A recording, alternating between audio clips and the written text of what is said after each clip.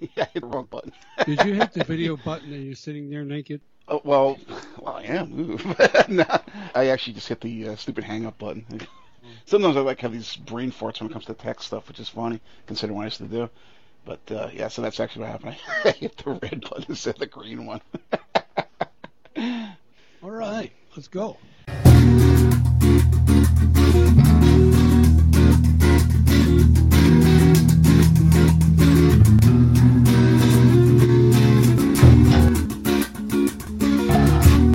So, you're listening to Weird Scenes Inside the Goldmine, your essential guide to all things wild and wonderful in the world of cult entertainment. Tonight, we continue our de facto Women's History Month with Jennifer Lopez on the new and improved Third Eye Cinema Weird Scenes Network, now on Podbean.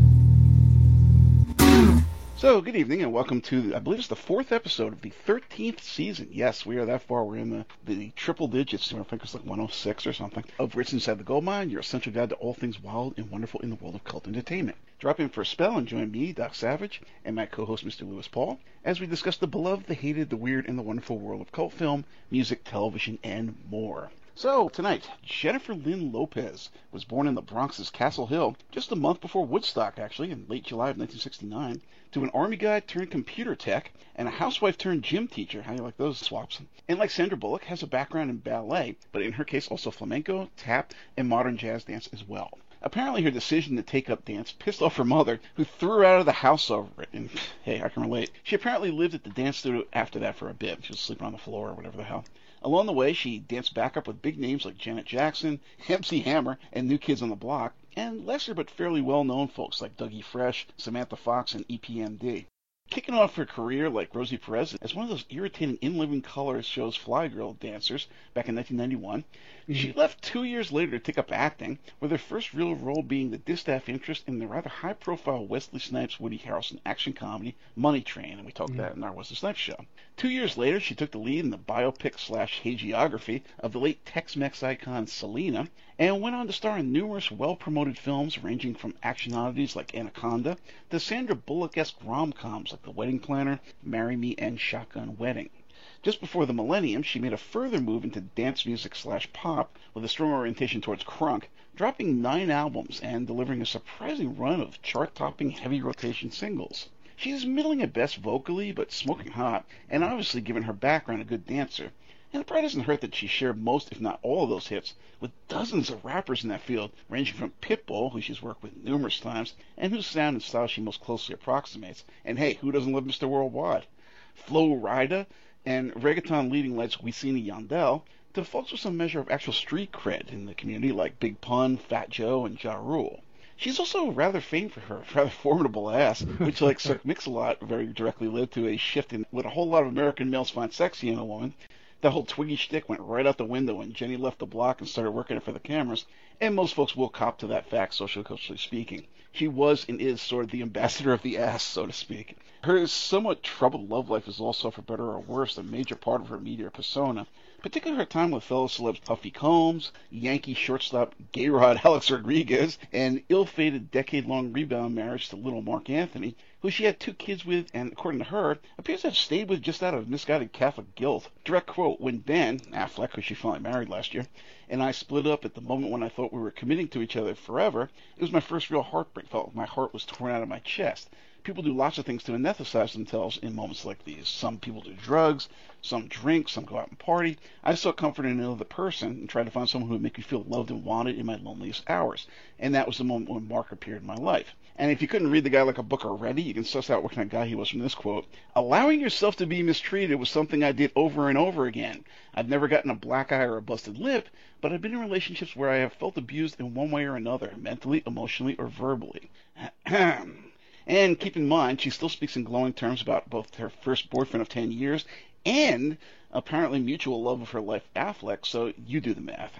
She, like Sandy Bullock, was on Time Magazine's most influential people list, got a star on the Walk of Fame, and had some side hustles like perfume and a clothing line, got multiple award nods, mostly for her music, though she did get 3 Brit Award nods, 2 Golden Globe nods, and double-digit People's Choice nods, though she didn't actually win many of those in the end. So, again, like I said, I am Doc Savage, and with me is Mr. Lewis Paul, the Naven of Salise, Virago of Vituperativeness, and big fan of Jennifer Aniston, apparently. Hello, Lewis. No, I'm not a big fan of Jennifer Aniston. Who is? I made my drummer. That's not sorry. No. That's a good intro because it's funny because Jennifer Lopez has done more films than she's done albums, which is really, really interesting to me. So she's actually more of an actress than a recording artist, although she's known more for, like you said, she's had hits, and she's had big hits. A surprising number of them. I actually looked into it around the time of this podcast when we started researching it, and I was like, okay, let's see what she did. I know like 1 or 2 songs like Jenny on the Block or whatever the hell, or Waiting for Tonight, everybody played that. But I was like, holy shit, she had a lot of hits. And, you just didn't remember it because it's like, okay, whatever, You hear it on the radio, you ignore it, and then it's gone. Well, what they did was apparently she would do these, there's no physical media like albums after a certain period of time, but she did these like EPs. Like she came out with these singles out of nowhere, and they hit. And then when they would put out like the dance version, there was like another 2 or 3 songs probably from those sessions. So, and then some of those hit. And you're like, wow. And she's doing collaborations with these other people, Yes. and sometimes they're under her name, but other ones I'm like, I know that song, but you can't find it in her catalog because it's like, you got to go to We Seen a Yandel or Pitbull or somebody else. Right. And actually, I do like Pitbull.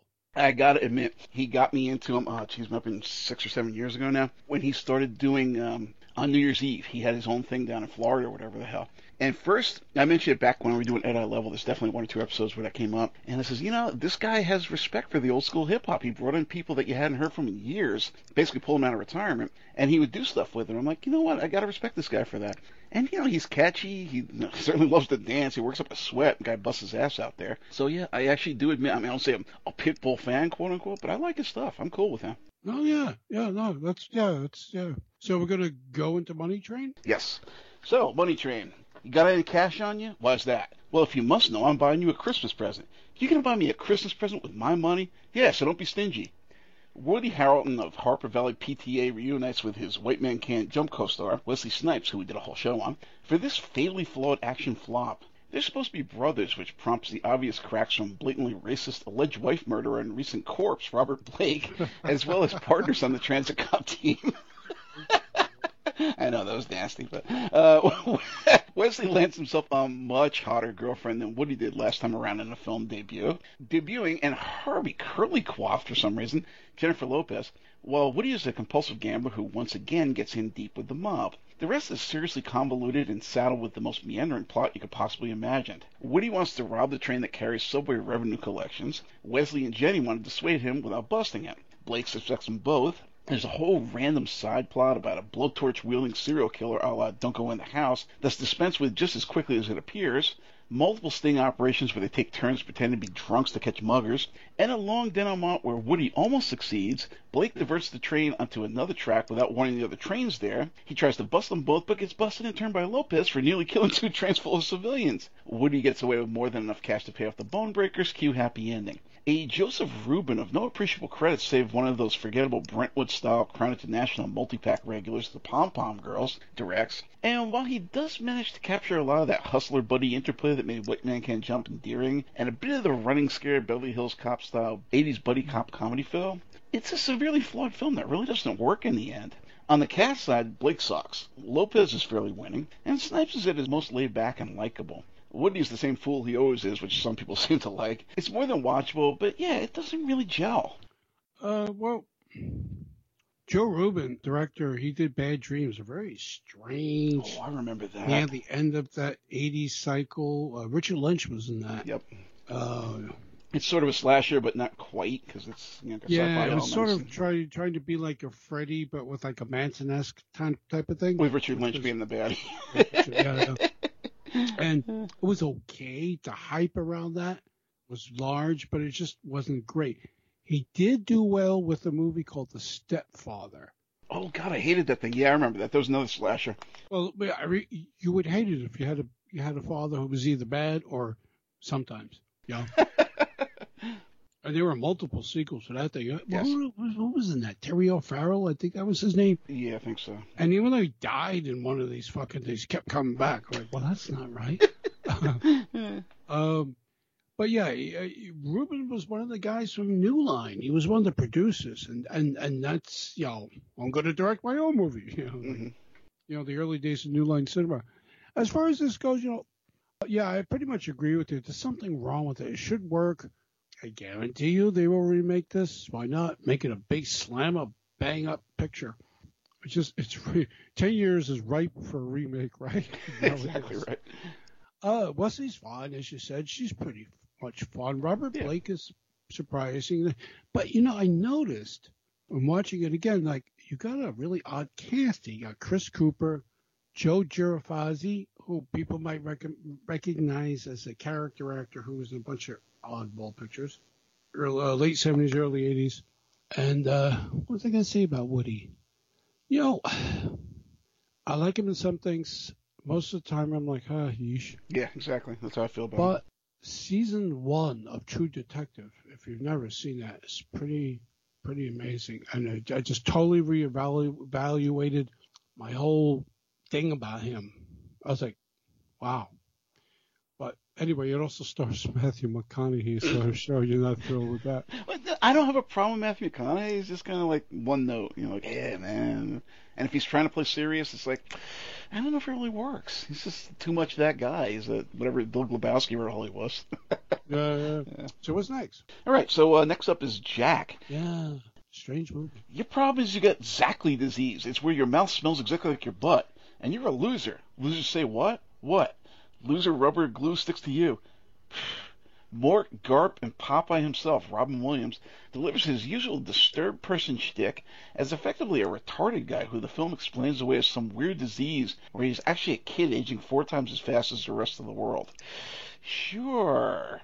Anyway, our grade school brain midlifer whose overprotective mom is Diane Lane of Judge Dredd from our Stallone show and Murder at 1600 from our Wesley Snipes show is being tutored by serial roofie rapist Bill Cosby, and he's forced to go to school, grammar school that is. He has a sympathetic teacher, Lopez, who's barely in this turd, and is lucky to, for no appreciable reason, have the smoking hot if vocally challenged Fran Drescher coming onto him like gangbusters. What do you see her in a bar hopping outfit with a pink leather midriff jacket and tight-fitting jeans? Holy shit, that woman is a looker.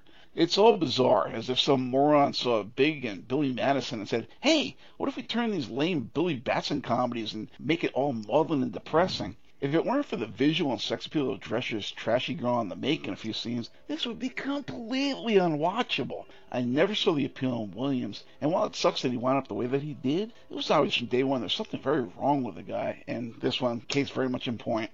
Robin Williams, incredibly talented. Not everything he did was gold. It's like with everybody.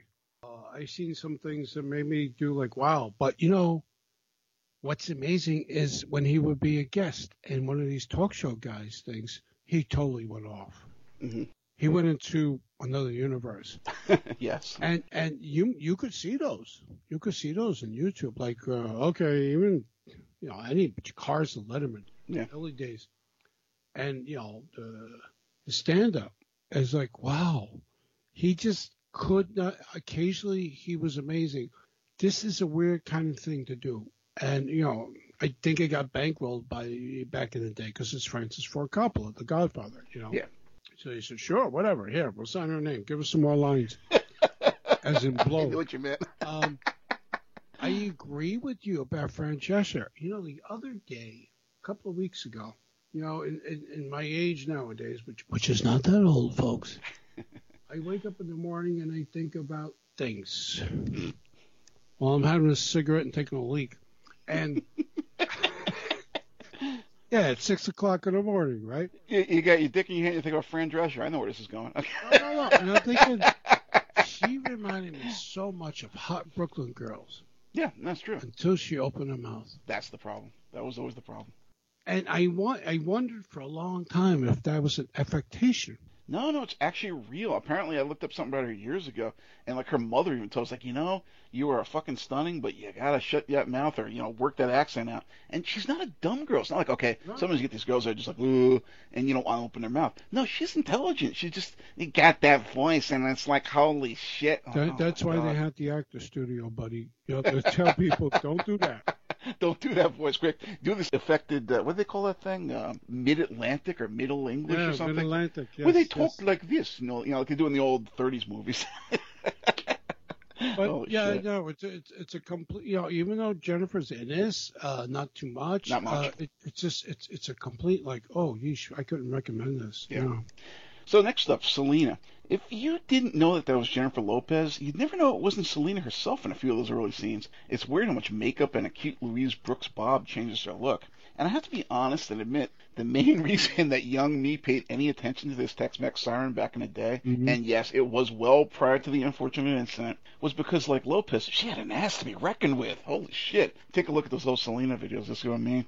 For the better part of the film, it's really kind of a road tour thing where you see Daddy Edward James Olmos of Miami Vice and one of my favorite American horrors, Wolfen, driving the bus and managing his kids through their gradual growth as a hybrid Tex-Mex slash American pop band, which eventually results in daughter Selena becoming a star in her own right. They have diehard Cholo fanboys who don't mind fucking up their lowriders in an attempt to pull her tour bus out of a ditch, and eventually take on a metal-style bad boy guitarist who she eventually elopes with. Like everything else, almost disapproves. He even goes ballistic over her trademark shimmy and spandex and bustier ensemble that she was known for, only to come around rather quickly. Listen, being Mexican American is tough. Anglos jump all over you if you don't speak English perfectly. Mexicans jump all over you if you don't speak Spanish perfectly. Our families lived here for centuries, but they treat us as if we just swam across the Rio Grande. She gets enough attention to grab the notice of a decent U.S. label and record a, quote, crossover record for the American market. But just as she's really starting to break, she makes the critical error of appointing the head of her fan club, de facto business manager, and she winds up embezzling funds and screwing over fans to boot. When this fat bitch is called on it, she shoots the woman who she's stalked and managed to cozy up to, ending a promising pop career and turning into a sort of tragic icon a la Yukiko Okada, the much-loved idol singer who jumped to her death following an ill-advised affair with a married exec over in Japan. People still go and visit her every year, the anniversary of her death. Yeah. It's a sad story, and there's no question that had she lived, Selena would have gone on to become another Shakira or something like that. Lopez does a creditable job with a thankless, essentially one-note role, but more credit is due to the wardrobe and makeup department for really nailing the look of the late Tex-Mex icon. Not a great film by any standards, but it is quite watchable for what it is. No, I agree. It's a very good film. Might have been, geez, how do I say this? It might have been rushed into production. It kind of seemed like it was too soon after the incident happened. Yeah, when is too soon, right? There'll probably be something on Netflix next week about the other day's assault by the young crazy girl in Nashville. But Yeah. absolutely, people are making no fun of that. No, I take no enjoyment in that. No. Saying that, but it's possible the way media works. That's it. They're kind of ghouls. They're probably assigned a screenwriter to that right now. Mm-hmm. They probably said, "Hey, you worked on Marvel movies? Okay, listen, we lost our contract with Marvel, so write up a storyline, and it'll be out in the summer." As far as Selena goes, again, as I said, I think it was too soon, too close to the event. But she's quite good, and with the makeup and, like as you said, the Costume design. costume design, the hairstyle, and whoever was the DP on this, Edward Lockman, he did a good job of appropriating that time frame. Did you see Blood and Wine? No, I did not. Oh, and I also want to say about Selena, one of the biggest problems with it Sure. is that it is, like I said, it's kind of a hagiography, like a biography of a saint, maybe because she just died, maybe because they were trying to do something that was a nice tribute, but she's colorless. I mean, I don't know if she had anything going on in her life other than, marrying her bad boy guitarist, but it really seems like, like a sainthood. There's absolutely nothing negative or, I hate to say it, but human about the character. It's just like she's there, she's perfect, and then unfortunately she gets shot on her way up to the top. I'm like, well, yeah, there's truth to that, yes, but where is the person? I don't get to know Selena, the person, any better. So yeah, that's a problem. But yeah, go ahead. What's your? You're probably right too. Management and her family, I'm sure, had a great deal. They probably wouldn't allow that movie to be made without Right. glossing over some stuff. Mm-hmm. Blood and Wine. I hated this movie. So I'm glad I didn't see it. Go ahead. Yeah, Barbara Felson, Five Easy Pieces, and then the movie where he bangs Jessica lying on the table. Which one was that? I forgot. I actually remember there was another one that he did. It wasn't Five Easy Pieces. He did that, yes, but was it the one with Art Garfunkel in it too, with Nicholson and Garfunkel? Oh, wait. Hold on. Not Atlantic City. What the hell was that? Five Easy Pieces. Oh, he directed Head. Great film. Oh, Postman Always Rings Twice. Right, that's the one. Stay Hungry with Schwarzenegger. He directed a short film called Porn.com. We wonder why it was never released. So he's been long known as a 60s psychedelic era bad boy who became a major cokehead. So what does he come up with? This movie with Jack Nicholson, Stephen Dorff, J-Lo, Judy Davis, yes, that Judy Davis, Michael Caine, the master. We did a show on him. And it's about a heist and a bunch of bad people who can't get along. It's not like Anderson tapes where it's got a nasty taste in your mouth from the minute the movie starts. Yeah, we talked about that in our Connery show, yeah. Yeah, it's a great film, but you're like, oh, come on. It's true. So this is sort of like that, and it's like, hello. And actually, if you want to see Jack before he became huge, as in big,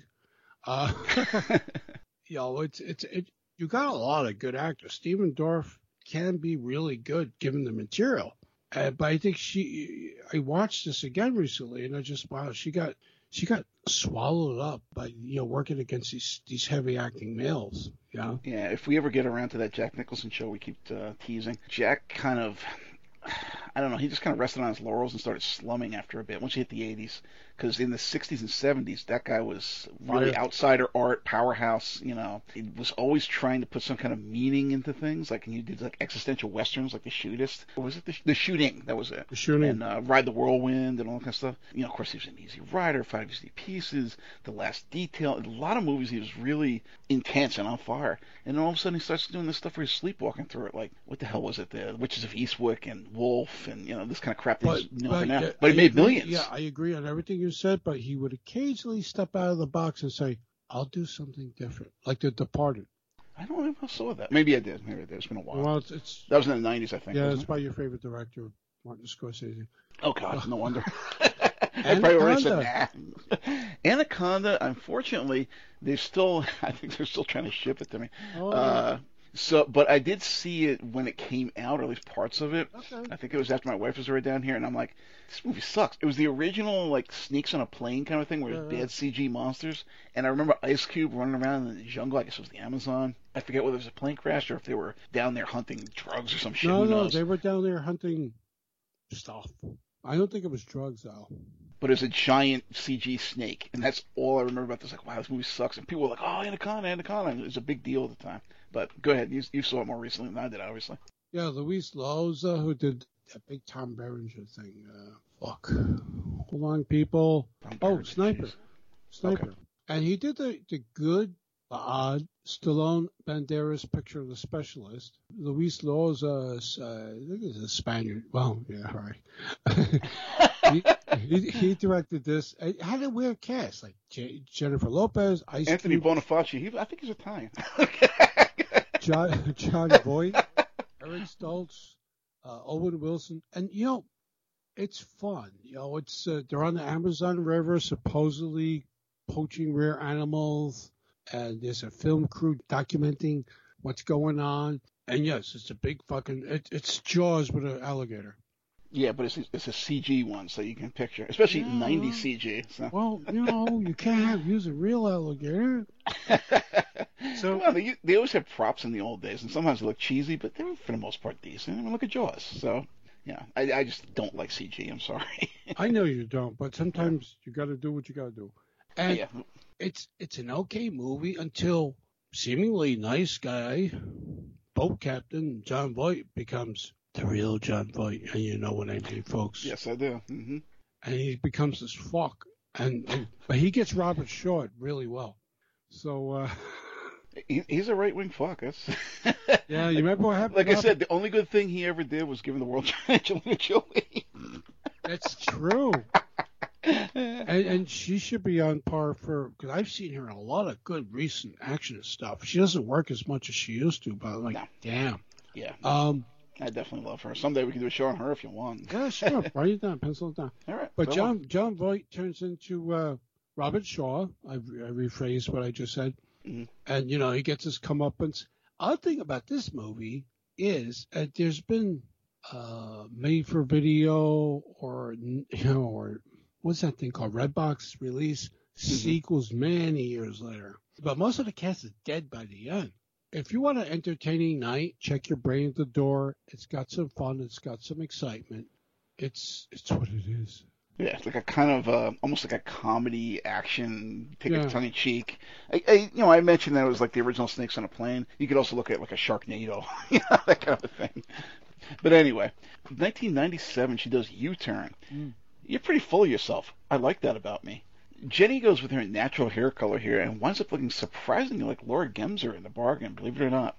Hard to believe, but that atrocious, jokey soundtrack that practically has a wah, wah, is actually from an obviously way past his prime Ennio Morricone. Yeah. And I used to collect this guy's soundtracks by the dozen, so I know whereof I speak when I say the man really lost it in the 80s and 90s. Oliver Stone, who kicked off his career in The Fun Seizure, Conan the Barbarian, and our Michael Caine shows The Hand, falls straight down into Tarantino territory with this occasionally torture porn-worthy, gruesome, bizarrely shot, and quirkily scripted take on what he apparently intended as some homage to 70s neo-noir, and boy did he miss the boat. Penn runs into obnoxious, malevolent weirdos at every turn, like the pushy blind American Indian with a dead dog on a leash, Nick Nolte of our Jackie Bissett shows The Deep and our Eddie Murphy shows 48 Hours, looking and acting exactly like Gary Busey, who they obviously intended for the role, and some hick supermarket robbers. Whew. Lopez is the sexy femme fatale who teases the shit out of Penn until father and hubby, you heard it right, it's Incest City here. Yeah, Gary Busey. You gave it away. I was about to go there. Okay, I'll let you do it. You did it. Gary Busey, Nick Nolte, made up and acting like Busey, shows up and takes him for a pleasant drive. Turns out that Busey/Nolte and Lopez want to hire Penn to kill each other. I bet right now you don't know if you want to kill me or fuck me. Because she's smoking hot, Penn sides with Lopez and kills Nolte. But God, he's being Gary Busey here. He looks just like him. And anyway, but then they get pulled over like Sheriff Powers Booth, who sold the colored hankies to Al Pacino on that show's Cruising, and they shoot him as well. Lopez turns on Penn, shoves him off a cliff after he buries the bodies, realizes he still has the car keys, and they shoot each other. Yay? My so-called life star and lookalike to an old lady friend of mine, Claire Danes, has a cameo as a country music-loving dim bulb who is shocked that Patsy Cline isn't putting out new records anymore, but that's about it. I forgot Stone was partnered with Tarantino on that hateful Natural Born Killers until seeing this shit under his directorial aegis. This wasn't a surprise sudden decline in taste and quality. It was old home week nostalgia for the guy. I despise this kind of shit. I remember folks going crazy over stuff like California with a K, Killing Zoe in the early Tarantino films, but this brought it right back. It's too bad. It may well be the sexiest Lopez ever looked and acted on screen in the middle of one of the biggest overrated pieces of shit in modern cinema. What's your take on this one?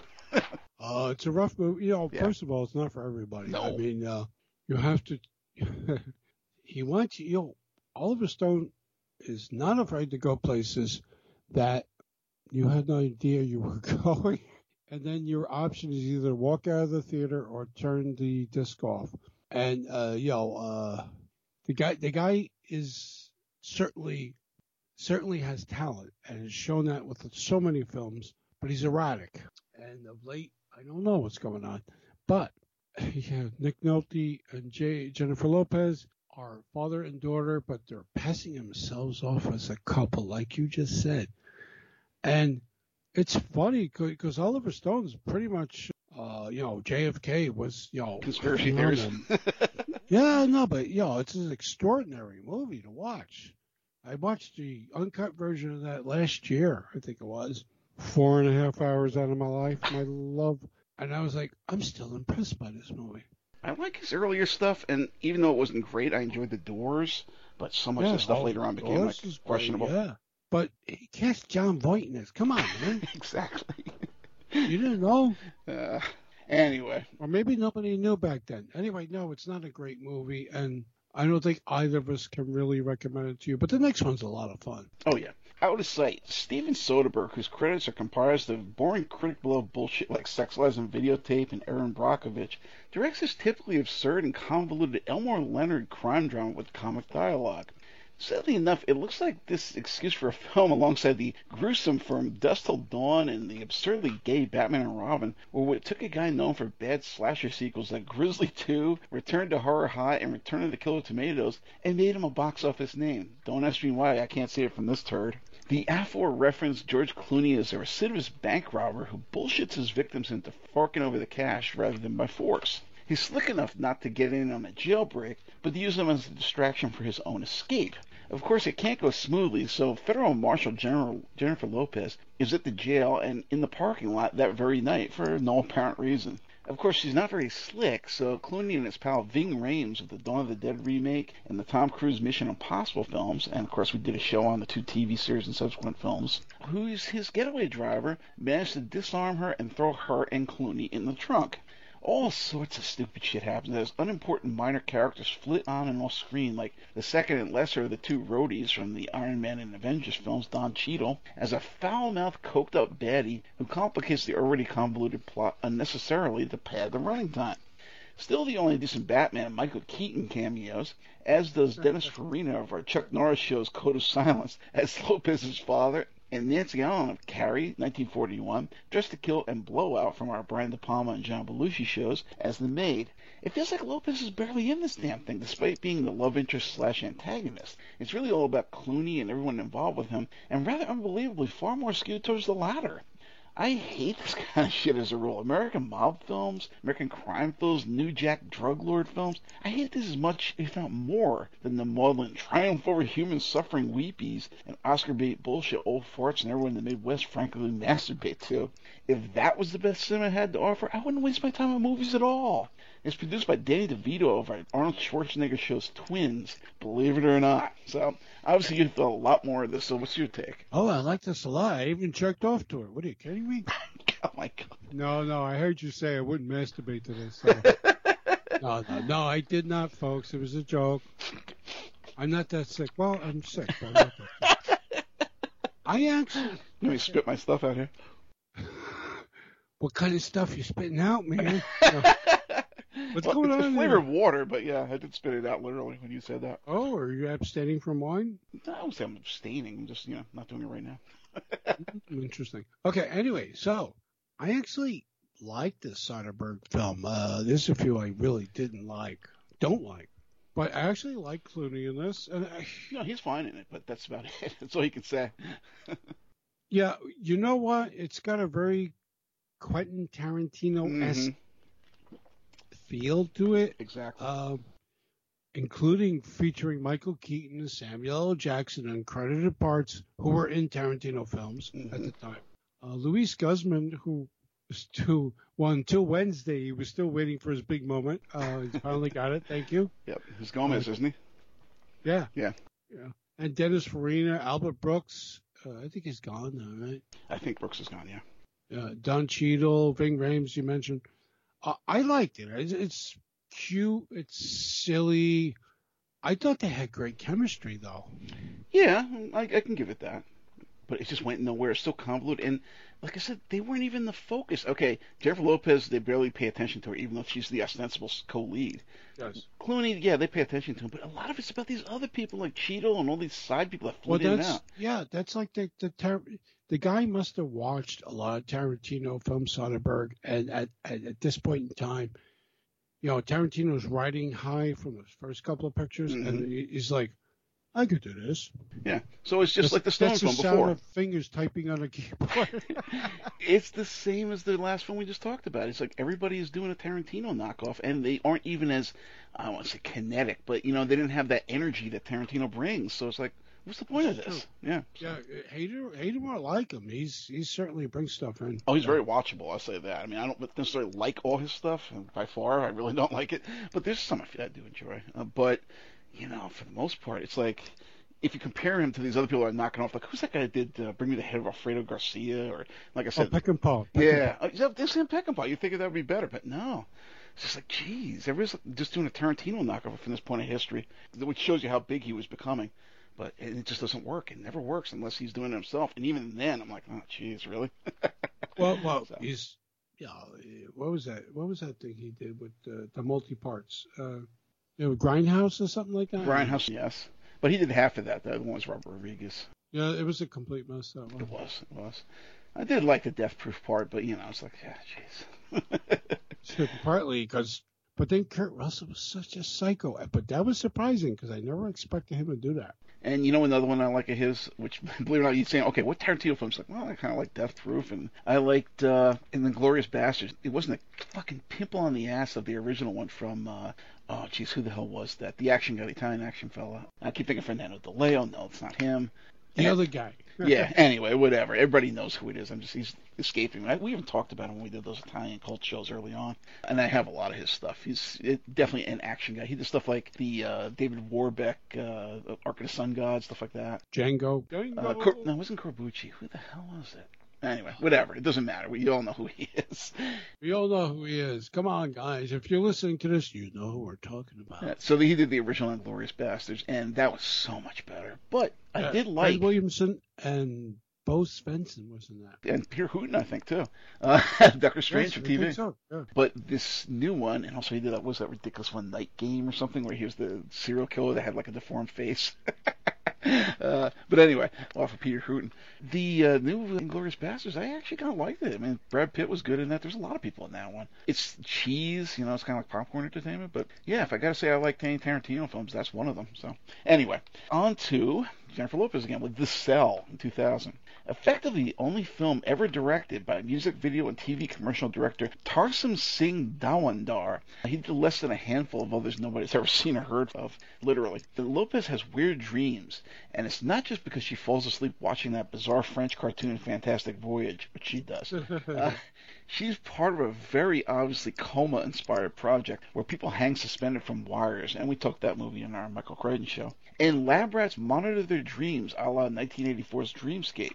Just to prove this guy's never had an original idea, Dawandar more or less swipes the entire plot of Dreamscape by setting up this thing where everyone is entering each other's dreams. Lopez to some kid with schizo episodes and vice versa, as well as some similarly afflicted serial killer. The Netflix Daredevil's ridiculously unimposing kingpin we discussed earlier, Vincent D'Onofrio. Also of our Stanley Kubrick show's Full Metal Jacket. Mr. and Mrs. Smith's Vince Vaughn into Lopez. It's just crazy. Everyone's jumping in each other's brains. It's kind of like that whole Nebula and the Headman thing with the swapping brains and consciousness back and forth between Chandu, Nighthawk, and the Deer, meaning that he's even swiping from mid-70s Steve Gerber comics. Not an original thought in this man's head. No wonder he does commercials and music videos. Filled with terrible post-production, choppy and artificial editing, and bad CG. This thing looked dated before it was even released. The concept sounds cool, and it probably would have been the basis for a decent sci-fi novel, but the direction and pacing just render it barely watchable dreck on the level of those old Sci-Fi Channel original movies like Habitat. And trust me, I would love to see Habitat again. It was better than this.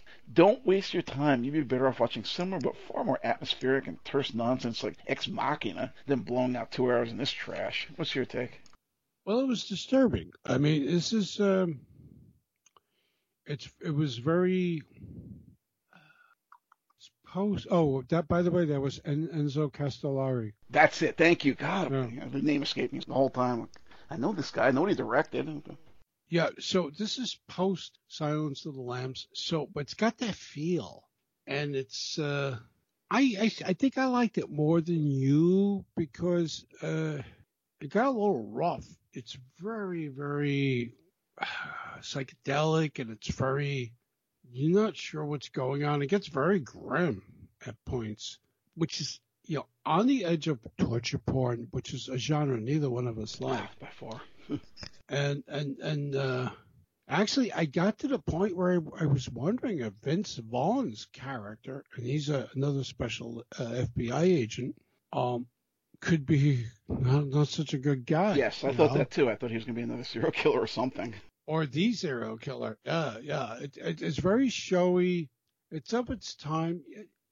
But I'm not going to say Tarsem Singh was a terrible director. They obviously saw something in him to assign a guy who does commercials and videos to direct. Well, this is what happened with Marco Brambilla, who did Demolition Man, remember? Yep. But both of them disappeared after that, though, because Tarzan He did nothing disappeared. whatsoever after this. He was just kind of gone. This guy disappeared after this Yeah. also. And it's like, well, I'd be curious to see something else, which led us to The Wedding Planner. Oh, wow. Wedding Planner, 2001. This was director Adam Shankman's first film, but he wouldn't really do anything else of note until Hocus Pocus 2, which we did cover over at thirdEyeCinema.wordpress.com, believe it or not. Lopez is a real pull-up-her-ass type wedding planner who runs her jobs like a military operation. Literally. She's supposed to be Italian because her name is Fiore, and her dad is Alex Rocco, who was a thug, cop, or mobster in everything from the Boston Strangler, Stanley, Blood Mania, and Brute Court to Detroit 9000, 3 The Hard Way, Stick, and Herbie Goes Bananas. And we talked several of those movies in our Tony Curtis, Burt Reynolds, and Blaxploitation shows, and my career-spanning interview with Bill Griffey over at Third Eye Cinema, if you're interested. Al wants his Bambina to marry a nice Italian guy, so he sets her up with a childhood friend for an arranged marriage like he had, but she continues to friend-zone the guy while angling to be made partner of the business she works for. When she almost gets run down by a runaway garbage dumpster, pediatrician Matthew, McConaughey, of Sandra Bullock shows A Time to Kill, tackles her out of the way and brings her to his children's hospital to recuperate. 13 going on 30's Tom, Judy Greer, also of our Jamie Lee Curtis show's Halloween Kills, pushes her into asking him out, so they do one of those movies in the park things and slow dance. But just when things are looking good, she gets a new wedding job where she discovers he has a boring-ass fiancé because it's for him.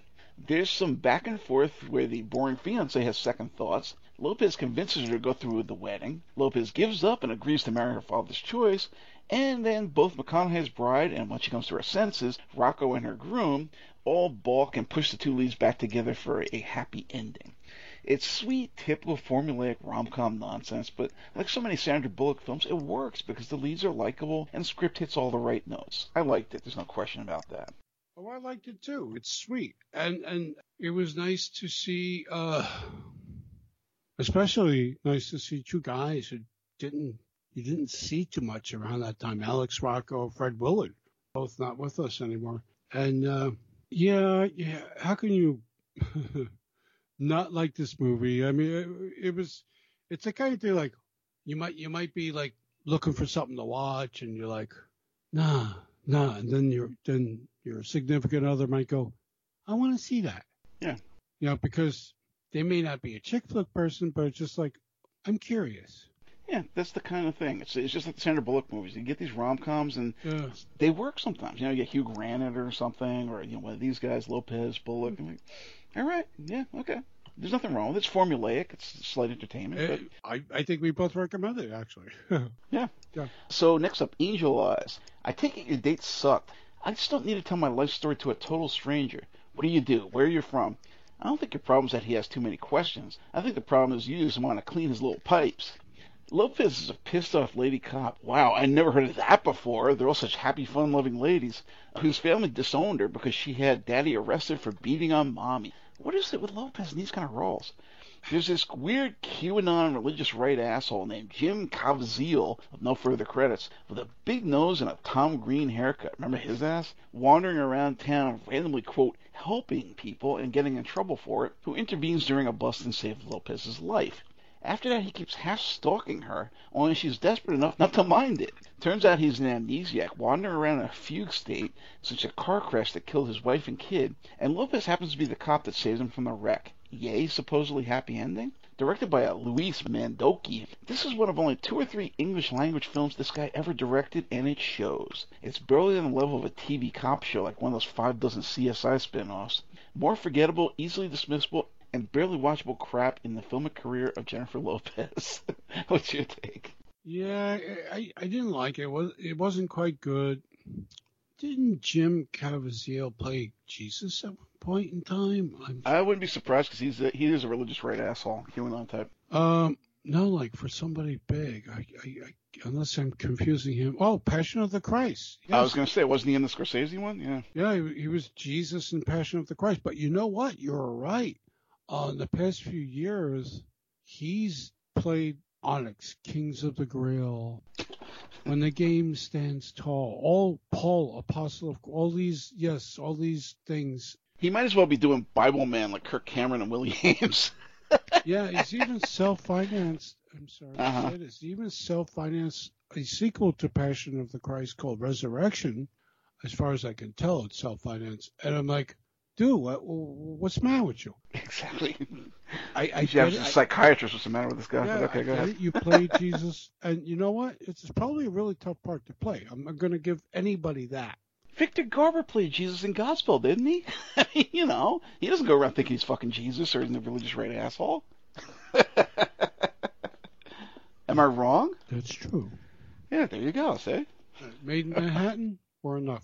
Enough. Okay. So, 2002, Enough. And when a guy like that who's naturally cuter than you likes you, he's cuter than me? Face it, no one's ever going to go after you because of your looks. Well, that sucks because my personality bites. Michael Apted, whose only notable credit is the Sophie Marceau Bond dope as The World Is Not Enough, which we talked in our trio of Bond shows, drops what may be the biggest steaming turd in Lopez's film career and gives her a nervous breakdown to boot in real life. Seriously, it was from doing this film. Think how miserable one determined crazy person can make you. Lopez is a hash slinger at the local diner who gets saved from a typical sleazebag guy by a dorky do-gooder who she winds up marrying for it. He bet his friend that he could get into your pants by noon tomorrow. Oh, was it $200 or $500? The bet was for $2, but now that I know you, way too high. He threatens a guy with a nice-sized if hideous house into selling to him, despite not planning to move in the first place as just some random homeowner, partially with an above-market payout, but partially by thinly veiled threats. She winds up having kids with this schmuck, only to find out that despite looking like Jennifer Lopez and thinking that they're still hot together in the sack, he's fucking around on her. Right, sure. From here on out, he goes from beating on her to her running away with a kid. He catches her, she escapes again, and hides out with her old big-nosed boyfriend with a snarky sense of humor. He sends bone breakers posing as... He is. This guy's like got a really bulbous nose. Anyway, he sends bone breakers posing as FBI to rough the guy up and wreck his place looking for her. He leaves threatening phone calls like this fun Trump-like exchange. You're a smart guy. 2 words for you. Lug nuts. You want to worry they're loose every time you pull on the freeway. A person can go crazy about thinking about stuff like that. After that, supposedly she's got a rich daddy who disowned her, Fred Ward of our Clint Eastwood show's Escape from Alcatraz, so she wants to hide out with him, but he has no interest until hubby pulls the same shit on him. This time he sends her money so that she can try to get her on her feet and start over. Of course, baby daddy tracks her and her new little boy's haircut down, but she's been learning Israeli army self-defense. You don't fuck with an Israeli woman, guys. They all do compulsory military service and Krav Maga. Busts into his place, hides his weapons, and cuts his landline. Yeah, it's a bit dated, folks. And then beats him to death. Yay? Who knew the Lifetime Network was branching into theatrical? This kind of shit is that channel's bread and butter since its inception in the very late 80s, early 90s. I have a friend whose wife apparently used to watch the channel religiously, and all those, my husband is a serial rapist and psycho killer movies, but the show fucked her up so much, she was too terrified to answer the door one time, and panicked when the husband came home one day. And his then teenage daughter, who was also watching this shit with her mother, admitted that she literally, listen to this, crawled across the floor under the living room table to catch a glimpse of who was at the door. And these are not otherwise crazy people. The father and daughter are actually very smart, so you are what you watch, folks. Don't watch fucking Lifetime. So, yeah, apparently starting with this crap actually caused Jenny on the block to go off her rocker, having a nervous breakdown she openly admits was caused by doing this film. Great stuff. Bring the kids. Fun for the whole family. How are weird channels with agitprop agendas like this, and for that matter, the Fox Yellow Journalist Network, allowed to exist again? What's your take? No, you're right about Lifetime. When we moved to this apartment, my wife wanted her own box and, whatever, because I said, I can't watch these. I can't watch these. Yeah. And she would watch them, and sometimes she said, well, I'm not watching things with you. I'm like, okay. So we open up the TV, when we got a big, larger live TV, and she goes, can we watch Lifetime? I'm like, and it's true. Right. Every single movie is your husband is a rapist. So I'm trying to keep the pace. And you know what? These things are fucking disturbing. Yeah. They're like torture porn for married men. Because they're like, these are terrible. I mean, and they're all the same thing. They're like, either the wife is cheating on the husband and is going to fuck him up in a revenge thing, or the husband's cheating on the wife, and he's going to fuck her up on a revenge thing. Or kill her, or kill other women. Or kill her, or in the other thing, vice versa. And, it's funny, I found out a lot of these were directed by Fred Olin Ray. He is Lifetime's de facto go-to guy. Main director. He does their Christmas movies, too, besides the revenge thrillers. And they keep him on track because Fred Olin Ray gets some Emmys. Yeah. You should actually ask him if you talk to him again. It's like, is it run by, and, this sounds wrong, but is it run by, like, lesbians or something? Because there's an agenda there where they clearly want women not to trust men, period. It doesn't matter if they're your husband, you might have been for 25 years. Somehow they're holding some horrid secret that they're really a secret, date rapist, serial rapist, marital rapist. They're going to beat you. They're a murderer. It's like, what the fuck? And every movie they put out has been like this since the 80s. And I haven't seen him in a few years, but I remember we spent a very long night along with Scott Wilson from In Cold Blood and The Walking Dead. Right. Where all these guys got toasted, and I wasn't even half as toasted. And they're like, telling me shit like, I didn't even ask you. And I'm like, okay. As far as that goes, about Lifetime, I think he's probably really happy to have this gig. Oh, sure. He's making money. But outside of that, he hooked up with Seagal briefly to do a couple of his pictures, and you notice he's not doing any more with them because I'm sure there's a story there. Yeah. I haven't seen him in a while, but I really like to talk to the guy. But, you got to remember, he's trying to make money. So, how much is he going to admit to anyone? Yeah. As far as this movie goes, my interpretation was, you're right. It's very much like that whole thing. It was like a year previously, Michael Apted did the Bond movie. Which one was it? War Was Not Enough, which I like. Which I like. Yeah, we both like. So I don't get he's a British director who also does documentaries, but, job for hire sometimes. You're just maybe not quite there. Now the Strangest movie is next because I actually like the hell out of it. I like it, but there's issues with this one. Made in Manhattan, 2002. Yeah. Oops, I almost sat on your face.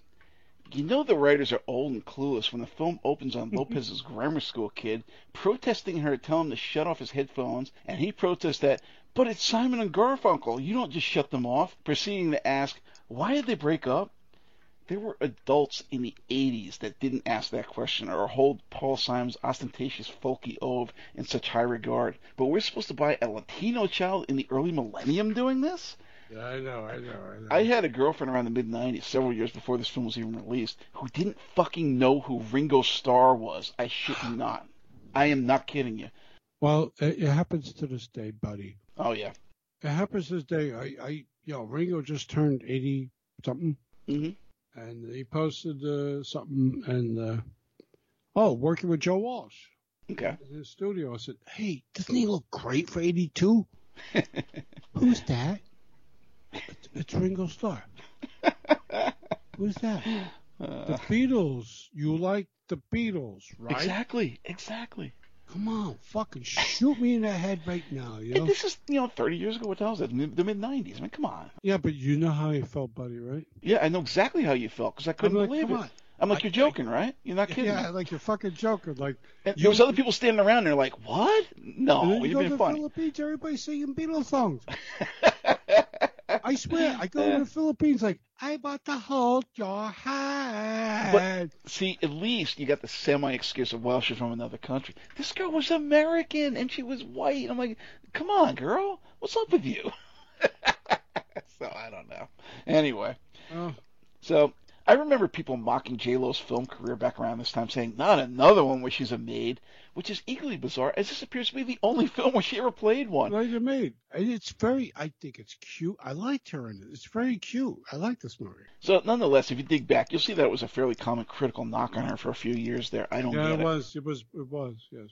So that guy, Ralph Fiennes, over a Sean Connery show, it's Avengers remake, who can't even spell his own name right. Fiennes? What is he, an overdue library book? It's Fiennes. Look at the spelling, buddy, is a rich Republican No, it's politician. spelled Fiennes, I think. No, it's actually spelled like Fiennes. It's No, P-N-S. it's pronounced that way. I know, that's the problem. I was like, you can't spell his name right. Is a rich fuck Republican politician who Lopez's kid, in another absurd stretch, befriends because, listen to this, the kid is listening to The Best of Bread, and they both dig Richard Nixon. Holy shit, my head's about to explode here. That whole thing, yeah, you're right about that, too. My head's about to explode. Are you crazy? And since Mama, who's housekeeping at the hotel, decides to try on the residents' designer clothes, a pleasant sleeveless turtleneck sweater, bell-bottom slacks, and peacoat ensemble, while changing her cum-stained sheets and flushing what she left in the toilet, looks pretty damn fine at the moment. The kid brings the politician there to meet Mama. Oh my god, I need a drink just for later. This is your absurdity of this. Where's my wine? He's hot for her and assumes that she's the room's actual resident, namely Mary Shelley of our Ken Russell show's Gothic, Natasha Richardson, who I had a real thing for back in the late 80s, early 90s, who's a rich fuck debutante. And that's another major problem. It's the only Lopez film where her co-star is far more desirable than she is, script limitations aside. Natasha Richardson is playing an entitled bitch, but damn is she smoking hot. If that wasn't painfully stupid enough, this whole setup, he invites Richardson, thinking she's Lopez, to a date, and sicks his sycophants on figuring out where the real Lopez is. Lopez is really hot on a promotion from maid to hotel management because, that happens all the fucking time in Horatio Alger's Fantasyland America, and is persuaded to meet him and end the affair ASAP so as not to jeopardize her unrealistic career climb goals. Naturally, she fucks him anyway. Richardson blows the whistle and she gets fired. But the kid wins Phoenix over once again by talking Nixon's pardon, and they all live happily ever after, her as a hotel manager, him reelected, and somehow still both together despite belonging to very different social strata and worlds. Right. Directed by Wayne Wang, whose only notable credit otherwise appears to be the Joy Luck Club, this is a fairly typical rom-com, structurally speaking, but with such absurd narrative leaps, it comes off more like a Harlequin romance novel for poor housewives to frig themselves over. Phoenix is a goofy-looking fuck like Christopher Eccleston without the gravitas and coke-addled intensity, and Lopez is really amping up the low-class Bronx goyle shtick. So it's bottom tier as her rom-coms go, but it's watchable if you can ignore the sheer insanity of a warm-hearted, not overly sleazy, and open-minded, quote, compassionate conservative Republican politician hooking up for more than one paid evening with somebody like Lopez's character, or a kid from the barrio who's really into bad 60s and 70s music while not understanding the issues that made those decades worthwhile. Fucking Nixon? Really? So what's your take? Well, man, the kid was into good 60s music, Bread? Oh, sorry, Garfunkel. Okay, fine. Cherish is the word. That's the association. I liked association, believe it or not. Oh, what was Bread? Bread was Baby, I'ma Want You and stuff like that. Baby, I'ma Want You. Oh, yeah, I'm getting harder, right? Now, wait. You dissed Ralph Fiennes. Well, because he can't say his name right, and he's got like a bulbous nose, and he's not really... he looks like Crystal Eccleston, but without anything that Crystal Eccleston brings to the table. It's just like, okay. I get that, but he does look like Christopher Eccleston, doesn't he? But he was in M in most of the James Bond films. Skyfall, Spectre, No Time to Die. Well, the last three at least. I kind of liked him, so it's okay. It's a fun movie. Hello? Hello? Hello? Did I miss anything? Oh, worried. Yeah, pit stop. You were captured by aliens or something. So, I guess next up then is Julie, 2003. In a war, the best victory is one that requires no battle. Martin Brest of Beverly Hills Cop from our Eddie Murphy show literally kills his career with this bizarre starfucker of a stinker designed to capitalize on the whole Bennifer thing. Well, he was an old man anyway. Ben Affleck of Daredevil and many Kevin Smith films, perhaps most notably Dogma, is a low-rent wannabe mobster who is tasked with kidnapping the DA's retarded son, Justin Bartha of the National Treasure films, to throw the case against our man Al Pacino, who he devoted an entire show to. Larry, she's gorgeous. Don't fuck this one up, too. Lopez is the fellow hood for hire tasked with keeping an eye on Affleck because his boss knows he sucks, flashing her body at him and flirting in all kinds of ways before shutting him down by saying she's a lesbian. See? People skills, knowing how to judge character, knowing how and when to make a move, in short, knowing who and who not to fuck with. These are the things you boys are going to work on in the future. Christopher Walken of the Anderson tapes, The Sentinel, and View for a Kill from our Sean Connery, Satan in the 70s, and trio of Bond shows is and cowbell. Walken is a detective who drops by blatantly hinting that he knows what they're up to. And Lady Kazan of Lady in Cement, Lust in the Dust, and The Associate, the former from our Frank Sinatra show and the latter from our Whoopi Goldberg show, is And Affleck's... surprisingly hot for somebody like that. I'm going to get to that. Is Affleck's mom, who really gets on with Lopez and joins her in making fun of Ben for being a schmuck. It's more or less in good fun until her girlfriend shows up and freaks out because she's obviously considering changing teams, histrionically attempting suicide like a drama queen, and when Pacino finds out about the whole thing, which he never sanctioned. There's a sort of happy ending where Lopez finally gives Affleck what she has been off screen, and they let the Baywatch-obsessed Bartho off at a typical LA bikini-clad video shoot, driving off into the sunset. Affleck is pretty goofy in his punch perm and bowling shirts, but it's obvious that he's totally into J-Lo, who is absolutely stunning, not to mention well-dressed throughout. Hell, even Lady Kazan is not only lovably filthy, reminded me of my grandmother there, but since I know you're into her, Lou, you get to see her big ass in a thong at one scene. I admit I wasn't exactly complaining either. Okay.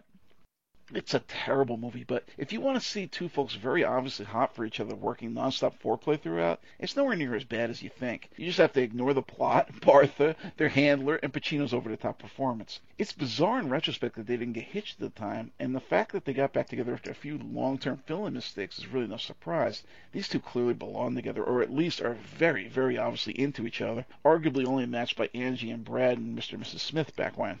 Awful film, but their chemistry and Kazan almost make it worth a watch despite that.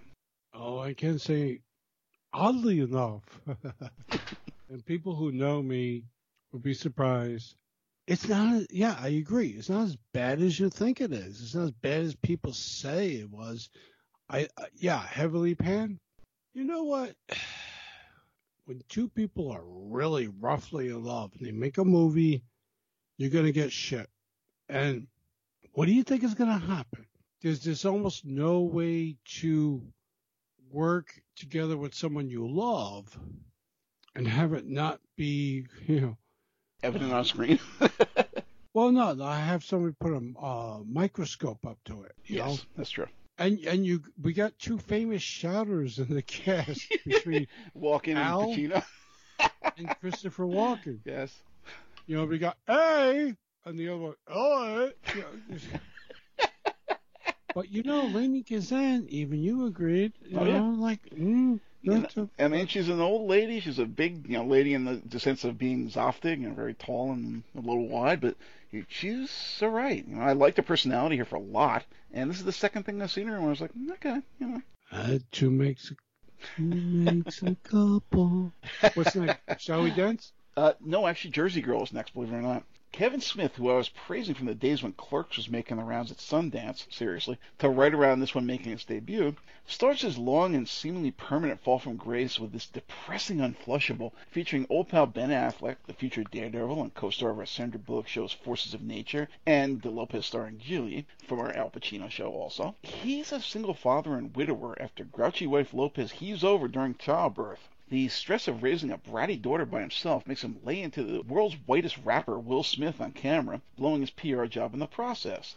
Renting some kids' movie for her and a porno for himself at the local mom and pop leads to a grilling from Aerosmith daughter Liv Tyler, who is actually the adopted daughter of Todd Rundgren, believe it or not, who knows working crap retail jobs from her star-making turn and is still amusing a flawed slacker classic Empire Records. Feeling bad over slagging the guy in front of the kid, she stalks him to his house. Remember how video stores used to keep all your private info on file to make sure you brought the tapes back? Be kind, rewind. And eventually winds up fucking the guy, though for some strange reason, Smith keeps it mostly off screen, bar a scene where the kid comes home and takes a crap while the two of them are half naked hiding in the shower. Tyler isn't entirely unappealing, but she isn't much of an actress. I liked her a whole hell of a lot more doing music videos for her father alongside Fat Girl and Clueless's Alicia Silverstone, and the astronomically more entertaining Empire Records than in this critical fail of an audience displeaser. George Cowan and the kid famous for sticking his dick in a hot apple pie, Jason Biggs cameo, and the film closes on Affleck giving up on an interview doing PR work again to see his brat in an absolutely terrible school play rendition of Sweeney Todd, I shit you not. The whole thing is weirdly hallmark Midwestern family values bullshit, proving that Smith getting married and having a kid didn't just take away his edge, it ruined his entire career. No surprise this was a bomb, and the first of many to come. He never recaptured the laughs or cash of stuff like Clerks, Dogma, Mallrats, and Chasing Amy after this unlikely and unlikable right turn. What was your take? I'm gonna go on record saying I can't fucking stand Kevin Smith. I think he's a supremely untalented motherfucker who gives a bad name to the state of New Jersey. No, Amy, look, he's got a lot of followers. I get that. He's got a lot of drug addicts and friends who are in his movies. I get that. Jason, anyone? Uh-huh. And he keeps making sequels that nobody wants to see. Yeah, that's true. I get that. Mm-hmm. The Walrus was one of the worst things I ever saw in my life, and I wish I could erase it out of my mind. I mean, have you seen that? No. Once we get past, around this time, I was like, this guy, what happened to him? He just sucks. And I've seen a couple things like Clerks 2 and Jay and Silent Bob Strike Back. I'm like, oh my God, what happened to him? So I don't even care about it anymore. I don't know, but he had some serious health problems. Now he's very thin. He's very thin now, as you could see. Mm-hmm. I'm glad he's doing well, health-wise. Yeah. But, like, dude. Stop making movies. No, it's like you need to work with other people. Mm-hmm. You need to, hey, you want me to direct? You write the screenplay. We'll write it together. Or, whatever. I hate these fucking things. This didn't work for me. I'm sorry. Yeah, for me, he was very much a 90s guy. I loved his stuff in the 90s. And then after that, forget it. Just stop making movies, man. Anyway, so 2004, Shall We Dance? The rumba is a vertical expression of a horizontal wish. You have to hold her like the skin in her thigh is your reason for living. Pull her back like you're going to have your way with her right here on the dance floor. And then finish like you've ruined her for life. Sounds good. Remake of a weirdly popular Japanese art house film 8 years prior from no credits anyone's ever heard of, director Peter Chisholm. American gigolo and crackpot Dalai Lama fanboy Richard Gere pulls his best Richard Dreyfuss as the nebbishy, chatty schmuck who keeps seeing Lopez staring out the window of a dance studio every day he passes on the L. So he signs up for classes but somehow doesn't put the make on her and winds up in a dance competition. Rocky Horror, The Hunger, and Thelma Louise's large-chested, big-eyed Susan Sarandon is his wife, who's quite right to assume he's cheating with the astronomically hotter and younger Lopez. And Mariah Carey Footman, ex-husband Nick Cannon cameos as a reporter, and he's pretty obnoxious. The whole film is ridiculous, drawing rom-com and chick flick viewers in with the obvious build to Gere and Lopez making fireworks, but one private dance rehearsal aside, it's all Disney-fied Hallmark horse shit. Gere obviously went there because he was hot for her, but all that happens is they both discover or rediscover a love of ballroom dancing, for the most part completely separately and with extreme chastity. And who the fuck wanted to see that besides your spinster great aunt who attends church every morning at sunup? It's a fail, a massive fail. Yeah, you're right. But there was a very popular 1996 film, same name, well, translated, Japanese film, very popular. And so it's an American remake. We do that. Yes. Yeah, I like Gere and certain things, and this just seemed to not work because it seemed to be made for an audience that didn't exist. Can I say that? Yeah. It made some money, but made a lot of money. I'm sorry, made a lot of money. What the fuck do I know? But who the hell knows? Yeah, they got this hot-blooded, street-level Bronx girl, is Latina, and this guy that was, okay, yes, it's long out past his prime, but, it used to be considered a big sex symbol for all the ladies, whatever the hell. Mm. And they put her in this movie where, you would think it would be a rom-com, and they'd be getting it on, whatever the hell else, and they make it super chaste and boring, and they don't barely even interact for the most part. I'm like... Well, that's the thing. When first of all... The Japanese version, which I did see. I saw it once too. Yeah, I thought it was better than this by far. Yeah, better than this by far because, it wasn't sex. It was eroticism. Yeah, I was gonna say you believe that more with the Japanese because they are more, at least culturally, they tend to be more restrained with their emotions, which is why stuff like their anime it really comes out over the top because they're not expressing that in real interactions with people.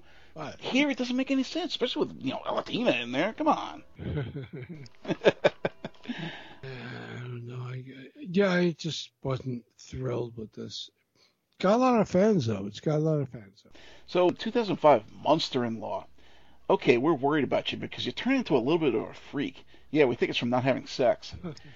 Alias co-star and short-lived Jennifer Garner beau Michael Vartan from our Wesley Snipes shows To Wong Fu is the dorky beachgoer who catches the eye of underemployed dog walker Lopez, who's told that he's gay, which, to be fair, is not a far stretch. He's pretty metrosexual. I could just kill that dog-walking slut. Hanoi Jane Fonda of our Brigitte Bardot and Peter Fonda shows Spirits of the Dead, our David Hemming shows Barbarella, and our George Segal shows Fun with Dick and Jane, breaks as long a hiatus from film as I did from comics, seriously 15 years, to come back in, of all places, this rather middling supposed rom-com. I've had a great run. I've done exclusive with Kissinger, the Dalai Lama, Muhammad Ali, 4 sitting presidents, 3 of whom hit on me, 5 Emmys. Now I'm being replaced by a young thing whose grandmother loves me. This one is less about the expected romance between the two than it is about Vartan's mother Fonda, a newscaster/daytime chat show anchor who got fired for flipping out over a Britney Spears lookalike, essentially for being a dumb bimbo. So basically you have absolutely no idea what's going on in the world, and yet you sold over 5 million albums to millions of kids who listen to your insipid lyrics. You're influencing an entire generations of kids who won't know how to think straight or vote for a president or remember the significance of Roe versus Wade. When Vartan brings Lopez home to meet Mama, she has the exact same reaction, and the rest of the film is Fonda trying to sabotage their relationship with the help of her former production assistant turned personal secretary, Wanda Sykes. But he's a man, and the only time they think straight is when they have an erection, and it's usually pointed right at the trampiest woman. You talking about her or you? But when Fonda finally realizes she's being the same evil bitch her mother-in-law, Vartan's parental grandma, is and was to her, she finally decides to let them do their thing and goes off to get loaded with Sykes. Directed by a Robert Luketic, whose only film you've ever heard of is Legally Blonde, this one is really stretching the definition of rom-com. Really focused on Fonda and her antics, this is more akin to something like Meet the Fockers than it ever is, say, a Sandra Bullock movie. And both Lopez and Vartan are somewhat forgettable here. Yeah, it's a forgettable picture. And who is Michael Vartan? I said it's just some guy from Alias. Whatever. Yeah, he was an Alias. And he's forgettable there. He was forgettable there, and he's been, this was a lead role for him, and ever since then he's been like, hello, who are you? And I like Alias, and I think, okay, well, you think Jennifer Garner, and I think Victor Garber next, and then I think Lena Olin because she was hot. That's it. I don't even remember anybody else in the fucking show. It's pretty sad when he's supposed to be the lead. Anyway, so 2005, An Unfinished Life. Morgan Freeman, Oscar bait central casting old black dude with gravitas of no notable credits otherwise, and Robert Redford, the Bo Hopkins of the 70s and wallpaper come star of The Hot Rock from our George Segal show, are partner ranchers. One day a bear spirits away one of their calves, leaving Freeman very visibly scarred by mauling, as Redford was too drunk to help. They must be a couple because they remain living together for years afterwards, just the two of them, Redford caring for the seriously fucked up Freeman and everyone moping around incessantly. Lopez, who is Redford's daughter-in-law, gets a job at the diner and moves in with him because her new boyfriend is an abuser. He later comes by and gets his ass handed to him by Redford. It comes out that she caused his son's death because they were both driving exhausted on a road trip and she passed out at the wheel. The expected recriminations across the board ensue, and everyone is long-faced and down at the mouth throughout. You want to continue this? It could be over all at once, because that's how goddamn fast your life can change. Redford gets exactly one good scene, putting 2 good old boys in their place after they sexually harassed the beefy Cameron Manheim at the local diner, but the rest of this film is a despairing shitstorm of very obviously lavender but miserable relations and a full cast of walking wounded sniping at each other. Even Ingmar Bergman would beg off on this script. It's too depressing even for him. ABBA video director Lasse Hallström, also of ABBA the movie, proves once again that, like Daniels, McGee, and dozens of other recent appropriate promotions to the director's chair, music video directors are not movie makers. Let's inscribe that in stone, shall we? Save the world from a whole lot of crap cinema that way. Yeah, it's not a very entertaining film. I like to see Robert Redford in anything, he's still looking like he can do it. I was very surprised at the nihilistic aura this picture had. Mm-hmm. And, nice to see Morgan Freeman still looking decent. And, but yeah, it's not a likable film. I'm sorry. I can't recommend it for anyone. It's depressing as shit. And like I said, there's this unspoken thing that these two guys are obviously a gay couple, but I don't know. It's not fun. It's not entertaining. There's no laughs. It's just miserable. And everybody just snipes each other like worse than a Milligan script without the fun of that. Anyway. So, El Cantante, 2006. That name's got to go, man. It's too common, like Smith. Perez is like Smith? It's like an unemployment line name, no offense. And you want a name the unemployment line is going to look up to, like Laveau, The voice in French. What, they think I'm French singing in Spanish? Seedy-looking trollish serial divorcee Mark Anthony is late salsa pioneer Hector Lavoe in this depressing biopic of a guy still referred to as El Cantante de los Cantantes, whose needle-popping drug use led to him getting AIDS and, after half his family was killed or died off, attempting suicide. "Babe, can you move your ass so I can see her ass?" said no one ever to Jennifer Lopez, except then hubby Mark Anthony. "You can't even handle ass like that. This one you can touch. This one you can have. This one is yours. That one, forget it." I guess if you're into dingy 70s excess and decline like the Ice Storm crossed with Boogie Nights, you may enjoy this. And look, it's a lot more seedy and honest about decadence among the musicians set than the squeaky clean hagiography that was Selena. But while Anthony is credible enough an actor in this sort of not a big stretch from reality role, and Lopez falls back on her usual tough Bronx girl shtick, it's really not enough to recommend this one. Watchable? Yeah, definitely. But you really don't have to indulge. It's kind of a downer. Yeah, it's a downer. And like, hello, you didn't know your husband was a bisexual? Like recently, his boy toy tried to sue him because he was trying to sue his boy toy. I'm not surprised. Yeah. I'm not making this up, guys. This is on the web everywhere. Yeah. Yeah, it's okay. You know, like he made some catchy songs, and but my big thing is, why did Jennifer Lopez get involved with the guy who's obviously gay? Yes, and mean, and probably beat her, or if not physically, then he definitely abused her emotionally, as she's kind of hinted at. Yes. It's like, what's the point of this? Yeah, what's the I never liked them from day one. When they got together, I'm like, why? I don't know. She's, it's called rebound. She was on a rebound. Yeah, it's called rebound. And then she stayed with him out of Catholic guilt. Like, oh, okay, well, I got married. I shouldn't be getting unmarried. And, I got kids with him now. It's like when you have a wife you really love and she's true to you, and you find out she's with another guy. Well, he loves me, but I didn't not love you. My father's first wife, that was the situation there. Yeah. He tried to leave her a couple times, but she kept having kids. So he's like, I got to stay until the kid's like old enough so she doesn't basically kill him. She actually had the fucking kid. How many siblings did you have? Well, they're not really my siblings. I have nothing to do with them. But they're like, whatever, half brothers or whatever the hell you want to call them. Like 14 or something? No, just two. A brother and a sister. But they have nothing to do with me. I never did. I never considered them family and vice versa. No, but you know what I'm talking about. I never even met that woman, to be honest with you. They didn't want me to meet her. But yeah, I mean, she was crazy because that's why he stayed. It wasn't just like out of guilt or whatever. He stayed because she put babies when this guy, the brother there, was sitting in the windowsill on like a second story, whatever the hell. She just like left him there. I'm like, going around. I'm like my father's like, oh my God, this kid's gonna die. I'm like, I gotta stay here until at least they're old enough to take care of themselves.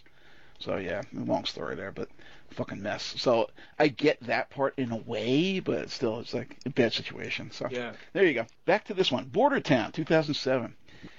I was never much of a fan of Bill Clinton. I mean, yeah, he and the even more flawed and limp-wristed Barack Obama were at least something of an improvement on all the crazy-ass, generally psychotic Republicans who filled in all the other years of my life till recently as presidents. But that doesn't mean either one of them was very progressive or did all that much good for the American people like they should have at least tried to. Case in point, Clinton is the clown who enacted NAFTA and GATT.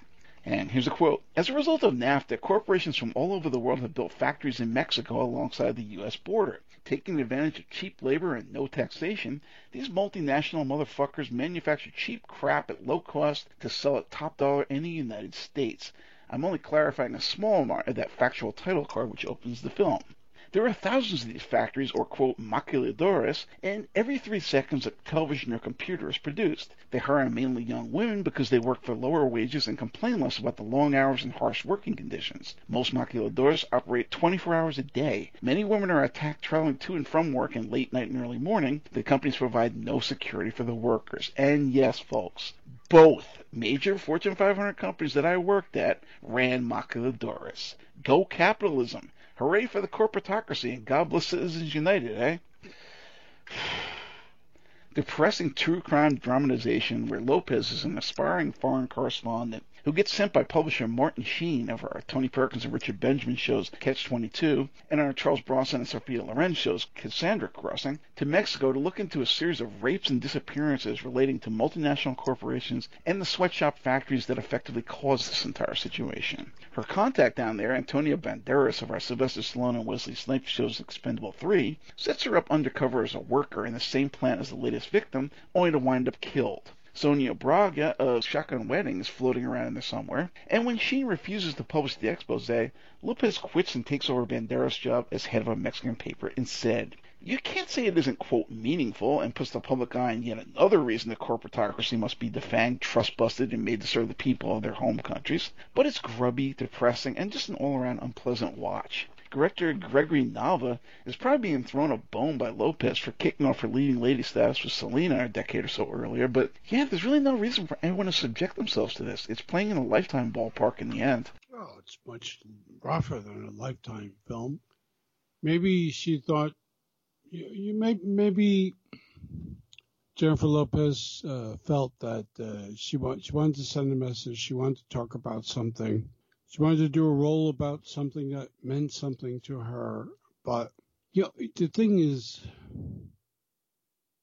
people don't want to watch this. Yeah. Although it's happening. Oh, yeah. No, it's real world. This is not a joke. They make this up. Real world. As far as Bill Clinton, he got the best common mouth blowjob from a chunky chick ever.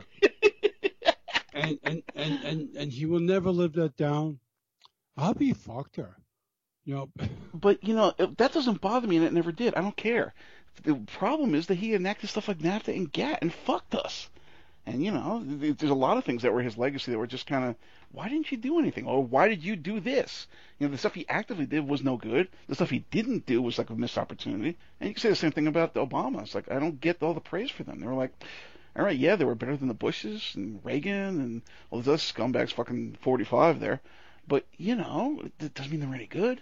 Well, I don't think we have a good presence of what? Jimmy Carter earlier? The Kennedys? I don't know. Oh, it's the same thing about Joe. He's barely holding on. Yeah. Well, he's trying. He's actually trying to do some stuff, so I'll give him credit there.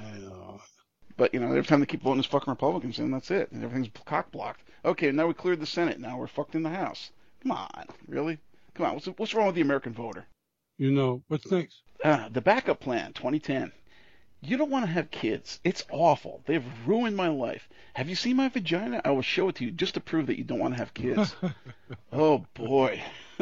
This one has Lopez making the stupidest decision you've ever heard in your life, to voluntarily undergo artificial insemination to become a single mom. Of course, the same day she does it, she meets a guy, some Aussie named Alex O'Loughlin, whose only other film credit is The Awful Man Thing, who she winds up falling for. Will you be my baby daddy? Are you out of your mind? I have countless more women to bed before doing something as idiotic as having a baby. We don't have to have sex. We don't have to be involved. Just give me your sperm. Of course, since she's now in a relationship, she loses the support of her single mother's 12-step group, and they have the usual screw-ups and misunderstandings. Who cares? They also snagged old-timers Linda Alice Lavin and Tom Happy Days Bosley, and that annoying white trash woman Melissa McCarthy, who ruined our Sandra Bullock show's Heat for bit parts and cameos, but it doesn't matter. Alan Powell, a low-rent producer and occasional TV director, apparently did this one for CBS, but his most notable credit is producing that shitty slasher Candyman, and this is proof why. I'm just not interested in men right now, okay? Oh, you're gay? I'm not gay. I'm going through some changes. Menopause? Menopause? Seriously? How old do you think I am? The whole premise is so wrong-headed, it's beyond belief. What's your take? And you were wondering why this was not a great box office hit?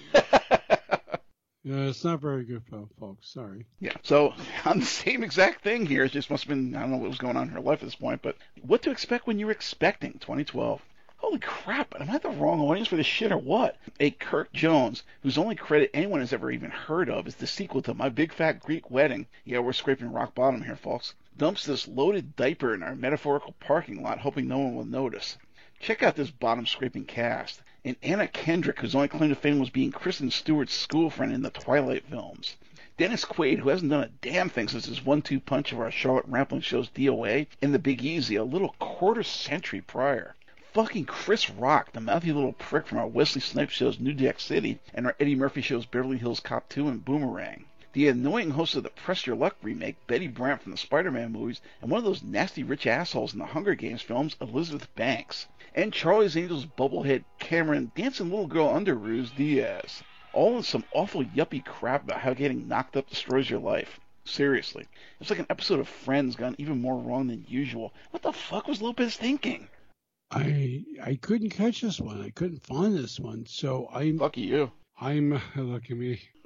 Yeah, I'm sorry, folks. I can't comment on it because I didn't see it. Sorry. So, 2013, Parker. Yeah. I'm sick of chauffeuring these entitled wannabe playboys who've never worked a day in their life, showing them houses that I could never afford, laughing at their jokes that I can't stand, fending off their growths, but not all their growths, because you never know, one day I might just get a full commission. So if you're going to kill me, go ahead. I live with a snapshot of my future, and nobody's going to know or care.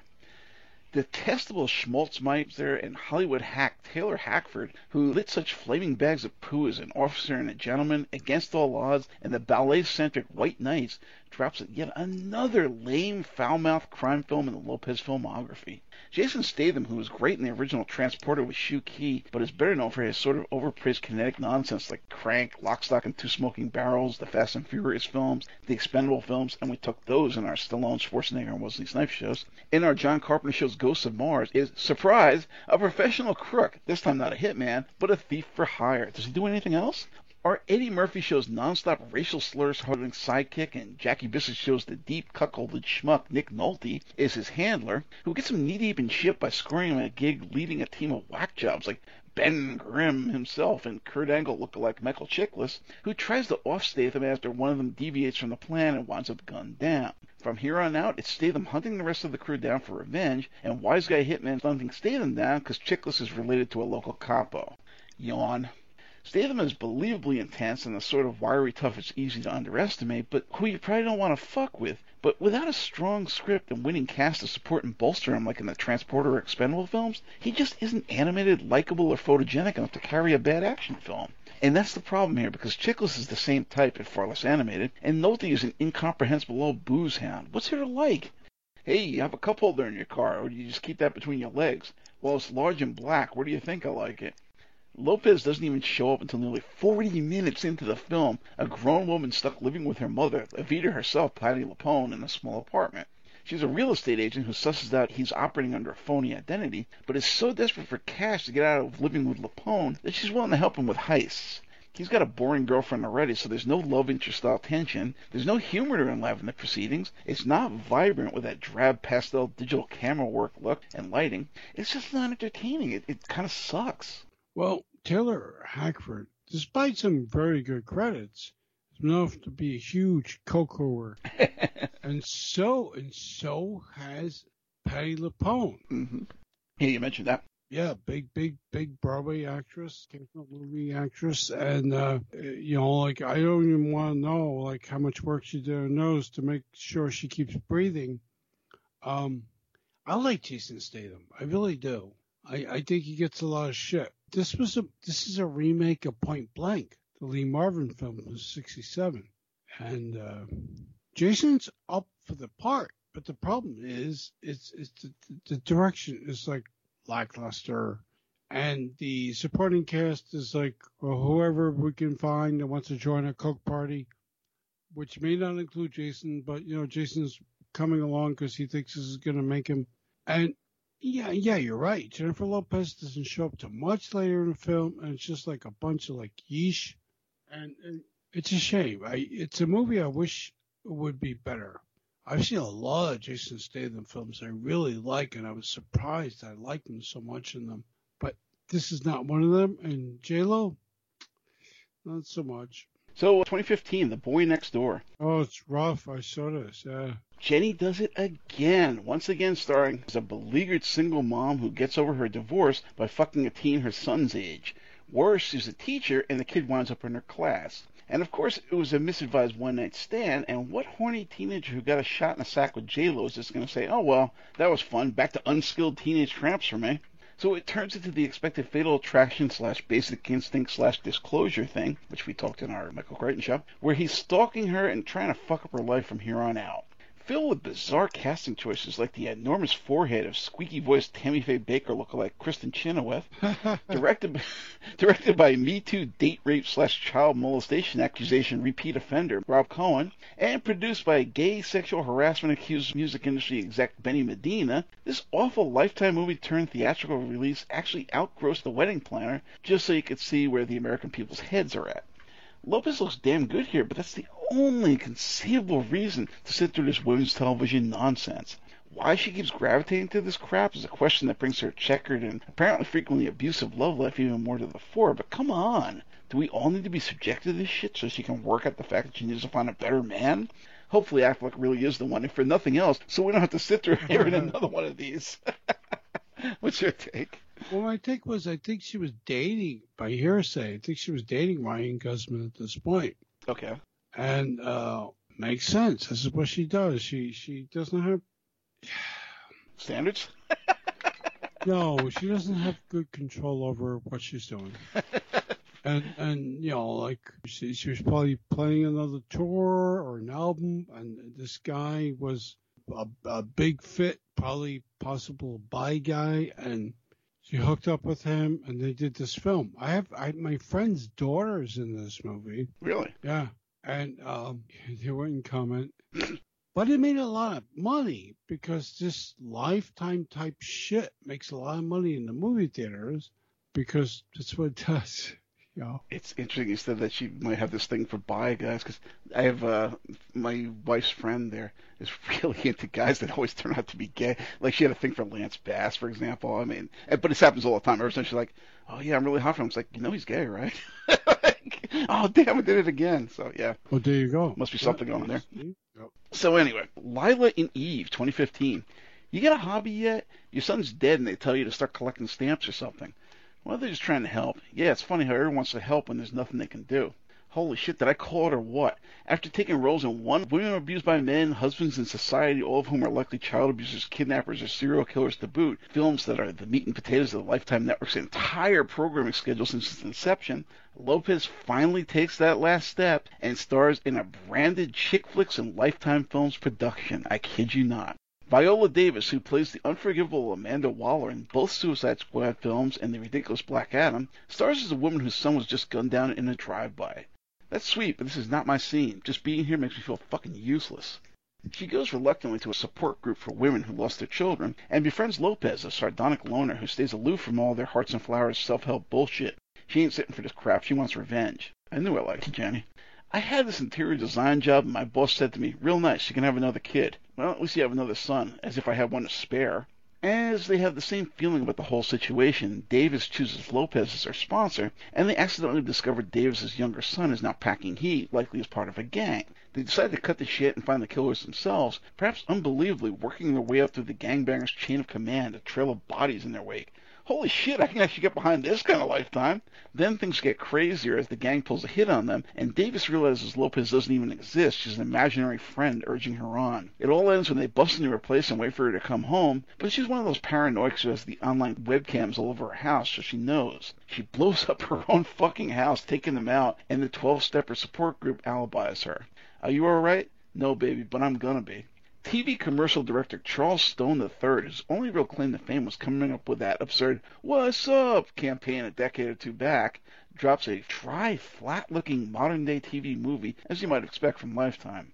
It was a refreshing change not to have the husband or boyfriend be a mad serial killer, rapist, domestic abuser, like, I don't know, every other movie they air. And Davis is a whole hell of a lot more sympathetic and believable here than as the obnoxious Waller in the DC movies. Lopez is more than acceptable, looks good considering she spends all her screen time covered up in a fake fur jacket and smoking, and you have to admit the double plot twist was fun if a tad hackneyed. If they had given this to a tested guys film action director, I might even wind up loving it, but it's way too subdued. There's no real joy and catharsis to the vengeance. It's all completely undynamic and drab. Like the one-off dickhead of a producer who fucked up Motorhead and Orgasmatron with that flat, thin sound that varies from track to track. It even sounds like the tape has water damage on one track. The director here was a terrible choice, and that's the biggest failing here. It could have been a contender, really, but as it is, it's just barely watchable with the fast-forward button. So did you see it? Yeah, I did, actually. And yeah, actually, I have to agree with everything you did, everything you said, because it could have been something else. Yeah, this actually could have worked. It was close. It could have worked. It was close. If they, I hate to use a cliche, if they jumped the shark and just made it a little bit more feature film oriented, they could, with a different director, they could have did really well with it. Different cinematographer. Yeah. Well, yeah, but anything else you got, first of all, it's produced by A&E Studios and Lifetime and Samuel Goldwyn Films. It's like, hello? Yeah, it actually says, if you look for the logos, not only Lifetime, but Chick Flicks. Yeah, Chick Flick Productions. Like, what are you talking about, man? Mm-hmm. Yeah. So, Next up, Shades of Blue, 2016. Ray Liotta of Something Wild and Cocaine Bear joins Lopez in this newsworthy CSI knockoff for the old folks crowd. Apparently the only thing ever developed by an Adi Hassak, this 3-season police drama actually ran on NBC and not some low-end cable network like USA or Bravo like you'd have expected, and features Lopez and the poorly coiffed Liotta as a pair of corrupt cops on the take who gets busted by the FBI and has to play Mata Hari, informing to internal affairs. Of course, they're all supposed to come off, quote, sympathetic, as she's a single mother and he's an ex-Marine turned career cop whose kid was a junkie. Yawn. Only notable because, for whatever reason, Lopez and that asshole American Idol turned morning show and New Year's Eve host and somehow power player, Ryan Seacrest, executive produced this. Forget about it. Don't even waste your time. Did you see it at all? We got a story about this. During this period, they filmed a lot of the episodes at Chase Manhattan Plaza, downtown New York. Oh, really? Yeah, which is where I was working at the time. Yep. And they'd be like, you can't go that way. You can't go there. You can't go. Well, what's going on? And like, I saw Jason. I saw Yeesh. I saw Ray. I saw Jennifer Lopez a lot. And, and then the security guards, did you see them? Oh, my God. I'm like creamy in my pants. I'm like, yeah, I saw them. It's all right. Cool. I go out for a lunch break to have a cigarette. You can't go there. You can't go there. Why? We're shooting. Well, you're not shooting now. They're on a break. Yes, they filmed almost entirely in my neighborhood when I was working back in those days. And, I eventually saw a few, and I was like, okay. But I didn't grasp onto it. I'm going to have to be honest. It's more CSI bullshit, just a little more maudlin. It was like CSI type of thing. Yeah. So, 2018, second act. I think you'll find he's the best man for the job. No, he's not. I am. Where'd you go to college, dear? We have minimum job requirements in place for a reason. And what is that reason? Peter Siegel, whose only films you've ever heard of were the sequels to Naked Gun and Eddie Murphy Fatsuit Stinker, The Nutty Professor, helms this maudlin family values stinker masquerading as a comedy. Lopez is a Walmart assistant manager pushing midlife crisis. When she's passed over for promotion in favor of some greenhorn off the street with an MBA, her hacker nephew fucks with her resume so she can get a real job in corporate sales. Treat Williams of The Ritz, 1941, and Dead Heat, and we talked 1941 on our John Belushi show, is the new boss.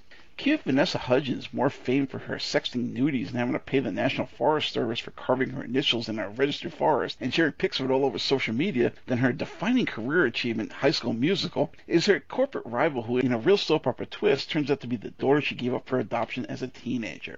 Saved by the Bell alum and Scientology expat Leah Remini is Lopez's pal, and the bailiff from the new improved night court, La Creta, one word, yes, is one of the co-workers, and Annalee Ashford of the short-lived post-Big Bang Theory Chuck Lorre sitcom Be Positive is a co-worker. It's mind-boggling that films like this and Monster in Law are given or give themselves the designation of, quote, rom-com, as there's no romance involved. They're all about family bullshit and nothing more.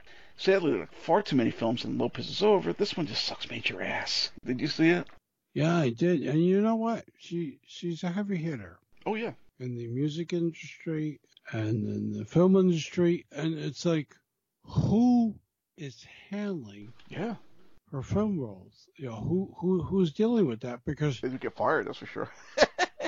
Yeah, no, it's like she's getting pictures with directors that could have been better. She's getting pictures with cast. They're like, hello, and like, it wouldn't be too shotgun wedding, which I think she rebounded with. Yes, yeah, I agree with that. Okay. So Hustlers 2019. Yeah. Joyce Goyle, Lorraine Scafaria, directs this weird ode to the Scores Strips Club and the strippers who work there. You must be cleaning up. You're new, you're gorgeous, you're Asian. It's like a triple threat. Likeable Constance Wu, whose only major film was that lousy celebration of shitty families and dance numbers every 5 minutes because we're wealthy shitheads, crazy rich Asians, who's probably more famous for breaking down over internet trolls when she wanted her sitcom fresh off the boat to end so she could get on with her career and away from a producer who was sexually harassing her, how dare she, is Destiny, a new stripper learning the ropes from veteran Lopez, who really works that role like a pro. That's the one good reason to watch this film, that one scene. Remember, drain the clock, not the cock. The two main... No, drain the cock, not the clock. Well, yeah, that's the reality, but that's the line from the script. The two make bank proto-hooking like this till the stock market takes a dive and they're out of work. But after a hiatus that turns into a dead end, Wu's back stripping, except now the strip bars are full of Russian immigrants who actually do hook for cash. She blows a guy who shares a bump into Sniffy and gives her $300 for it, but after that decides it's time for a change.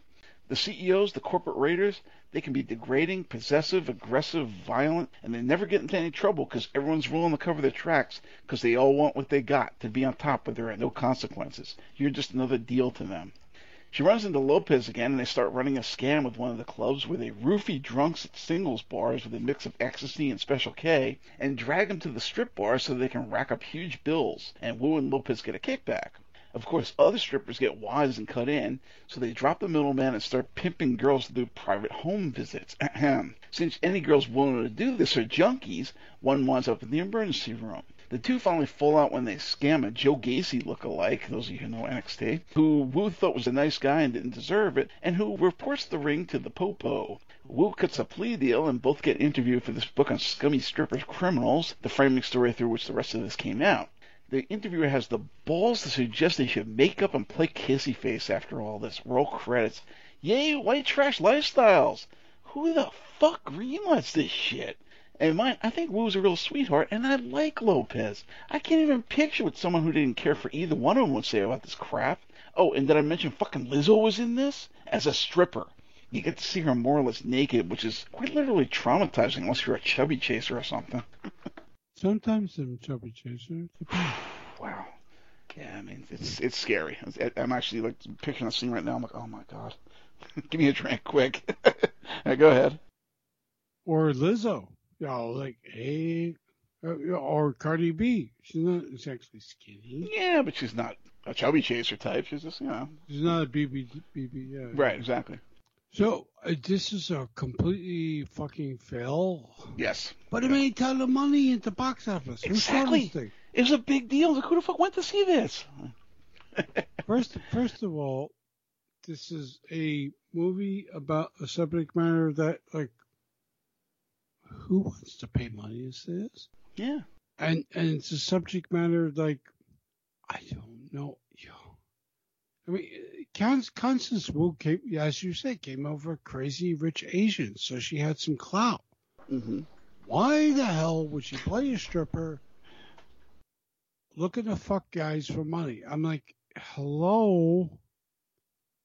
And she got some people to work in this film and, some part of that clout, but, I didn't like it. I'm sorry. Exactly. And, I used to watch back in the 90s a lot of those stripper movies with, I know Kay Lenz did Strip to Kill, which is actually lots of fun.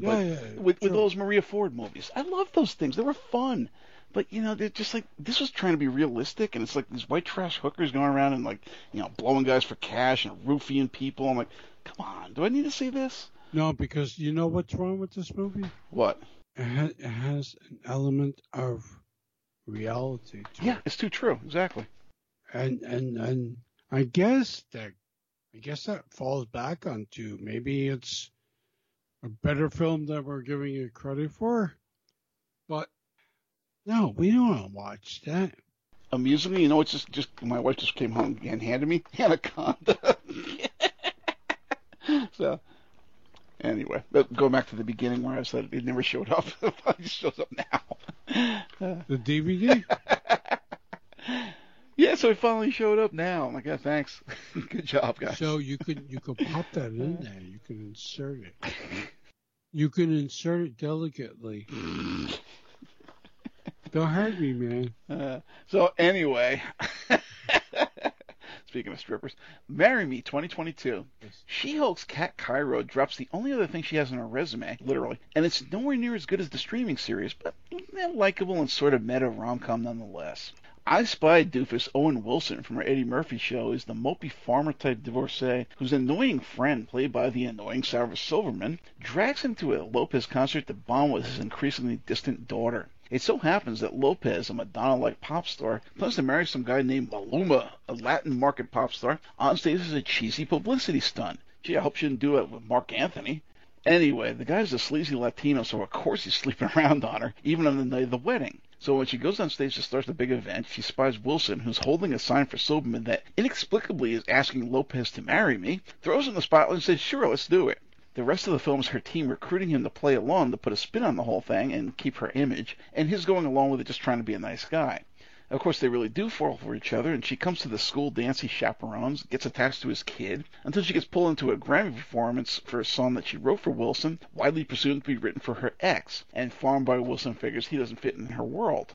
But she admits on national TV it was about Wilson and runs out on a planned duet with Maluma to go to Wilson's kid's school play. Roll credits. It's paint-by-numbers rom-com foolishness, but Lopez is both stunning and endearing here, and for all his, well, shucks, ma'am, Jimmy Stewart by way of Gary Cooper shtick, and despite way too much grousing and demurring throughout, Wilson is a lot more likable here than he was in I Spy. Maluma looks lost, and Silverman sucks, but there's a surprisingly good soundtrack, some rather sexed-up stage routines, and it's all rather harmless rom-com fun. I actually watched it 3 times, believe it or not, twice myself and once with my wife. This one, The Wedding Planner, and Shotgun Wedding were actually why I thought Lopez might make a good chaser to our Sandra Bullock show in the first place. So, yeah, it's no great art for the ages, but I do recommend a watch. It was nice. No, it's a lot of fun. I agree with you entirely. It's a lot of fun, and you know, sometimes people, our subject is Jennifer Lopez, but sometimes people give Owen Wilson a lot of shit, and he's done some interesting movies. He did this thing called Escape with Pierce Brosnan, filmed in Philippines or Taiwan, I don't know, Thailand, which was so fucking edgy. I was like, fucking, my heart was skipping beats. Really? Because I was seeing him like stuff like the Dukes of Hazzard and crap like that. Like, no. It's like the guy goes out there on the edge on occasion, and then. So what was the name of this again? I gotta check this out. Escape. Escape. That's it. Okay. I'll send it to you. Yeah, I'm curious. Yeah, it's really good. Like Pierce, especially with Pierce Brosnan, 'cause I like him anyway. So. Yeah, Pierce was like this like boozed up, like burned out agent, and Owen was this guy who has a family, and he's trying to get a job in Thailand, and then there's like this big thing going on in Thailand. There's like a overthrow. He has to get the fuck out, and it's really fucking brutal. You never seen that? No, I never saw it. Oh my god, it was so crazy but I know it's like almost 2 hours, but I was like, holy fuck. No, it's like one of those, I really get to a movie where I'm like, holy fuck. Yeah, like Speed, Total Recall. There's only a couple of films I can think of like that. So. No, it's really good. And like, we got like big office buildings. We got like, we're going to fuck your wife. We're going to fuck your daughter. I mean, this is rough shit. Trust me. All right. When you get to those levels, you're like, holy shit. So next up, and actually last on the resume here, is Shotgun Wedding, which is actually just this past year. Yes, it is. Lopez takes charge in this fun Lost City by way of an Angelina Jolie action film from no-name director Jason Moore, whose only credit otherwise appears to be Pitch Perfect, and we talk Lost City on our Sandra Bullock show. The guy who married the girl who admits to pissing herself on stage, former Black Eyed Pea Fergie ex Josh Duhamel, is the... Wait, who puts herself on stage? Fergie. You know, the Fergalicious and all that? Yeah, she's proud of that. She's like, oh, yeah, you got to go out on stage, and, I pissed myself out there because I got to get out, I had the call. I couldn't go run for the bathroom. I'm like, seriously, woman? And you're going to tell everybody this? Yeah, exactly. So this guy married her. He's the neutered and hapless dude in distress playing what used to be the bimbo sidekick role in movies like The Canon King Solomon's Mines, and getting maybe one good hit in while Lopez takes the keys, hits the throttle, and takes motherfuckers down and heels in a wedding dress. He's a sissy boy former baseball player with no brains and less balls who plans out what he thinks will be the perfect island wedding, ignoring the fact that the Philippine island he chooses is a regular target for Somali-style pirates. Jennifer Coolidge, the mom from the American Pie films, Cheech and Sonia Braga of Angel Eyes and Border Town are the respective in-laws, but it's really all about Lopez working the charm and de facto action hero business, and to a lesser extent, the in-laws who provide the laughs. While the usual awkward wedding moments, in-law encounters, and arguments ensue, Lenny Kravitz, who we talked about in, of all places, my interview with Blood Feast Kevin Kuzma. Yes, kids, Lenny Kravitz makes an uncredited appearance on Kill for Pleasure. You go listen to the interview if you don't believe it. Arrives. Lopez's ex and a favorite of rich fuck parent Cheech. He delivers a savvy speech upstaging DeHamel's bumbling mood killer, and acts the hero until, surprise spoiler, he turns out to be the head baddie gunning for Cheech's money. It's far from perfect, and DeHamel sucks as a lead, much less one who thinks he's manly but is actually weak and hapless throughout. But the rest of the cast is great, including the sleazy Kravitz, and the only major fail here is an awkward scene that makes zero sense, where the captured wedding party all joins in to sing that stupid 90s wrist slitter about love suicide. No idea what the fuck they were going for with that. Oh, it's surprisingly a lot of fun. Who knew, right? Yeah. Who knew this thing would be so much fun? And it was like out of left field. My wife was making fun of it when they first put the trailers on the streaming thing. I'm like, I think I want to see that. So I was like, that was actually pretty good. Yeah, it's like totally one of those out of left field movies. Yeah. She's got life in her. I wish she would find better representation, but you know what? This was a lot of fun, and I was like, okay, I'll watch this. I'll go with this. And I'm like, really? Yeah, it was just like The Lost City with Bullock. I'm like, wow, they're still doing stuff, and it's actually fun. It's fun. Yeah. And that's the best recommendation either of us can do. Like, hey, guys, don't turn away. It's fun. You want a fun night? Watch this. Yeah. And I appreciate her, okay, she's not, Angelina Jolie and Mr. and Mrs. Smith or Salt or something like that, but it was good, I enjoyed the whole, her going kicking ass and taking names. It was good. Yeah. So, anyway, is there anything else you wanted to say to close it out? Or? No, I think we're good.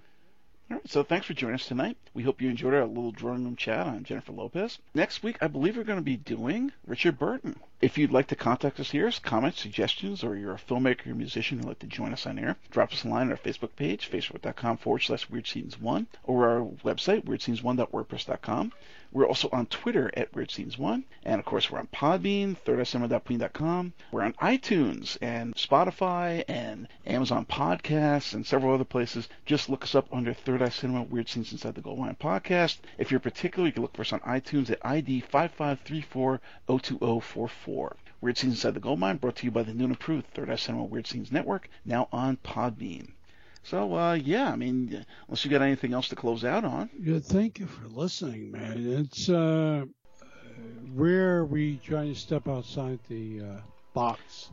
Yeah, we're not talking about 70s films here. We're not talking about classics. We're talking about, everyday, work-a-day stuff that people watch normally. And it's time to recognize character actors and actresses and singers and the like. And I'm very proud of where we're going and where we're headed with this. It's like we're going places that a lot of podcast shows are not going. Mm-hmm. And so for that, I'm very proud. Yeah.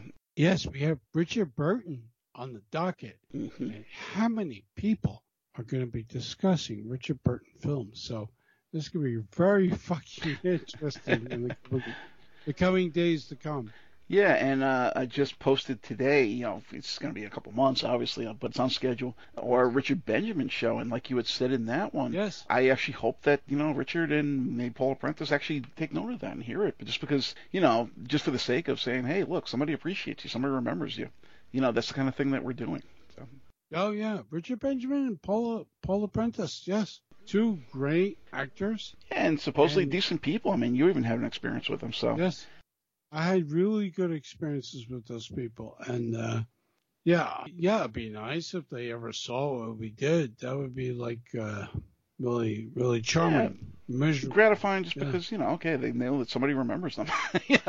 Somebody has some appreciation for what they did. Well, we remember them. The thing is, we remember these people, and it'd be nice to people who listen to maybe people they don't know about.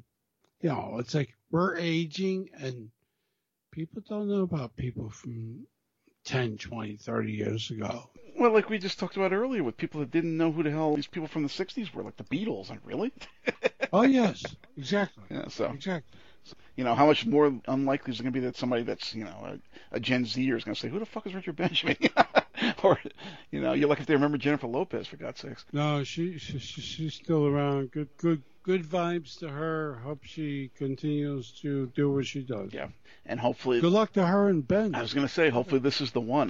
My wife was like, "Why are you like happy? You usually don't follow this kind of star shit." I'm like, "Nah, because I always thought that there was they had something going and it just didn't work out." And she'd made a lot of fucking mistakes along the way, and unfortunately, so did he. So, maybe this is finally it. It's where they were meant to be in the first place. So, good to you guys. Best of luck to you. Yeah, best of luck to him, man. I really mean that. Yeah, seriously. Yeah. All right. So we will see you next time with Mr. Richard Burton. You're fun, man. Thanks for listening. We really appreciate you guys listening. Thank you so much. All right. See you next time, my buddy. And all's well on your end, right? With all the tests and everything else. Anything else scary coming up? Not yet, but I will let you know. Yeah. I was going to say. I think you're okay at this point, but I'm like, I don't know. Was there something else I didn't remember? No. I'll let you know, man. All right. Take it easy, huh? Okay. Bye.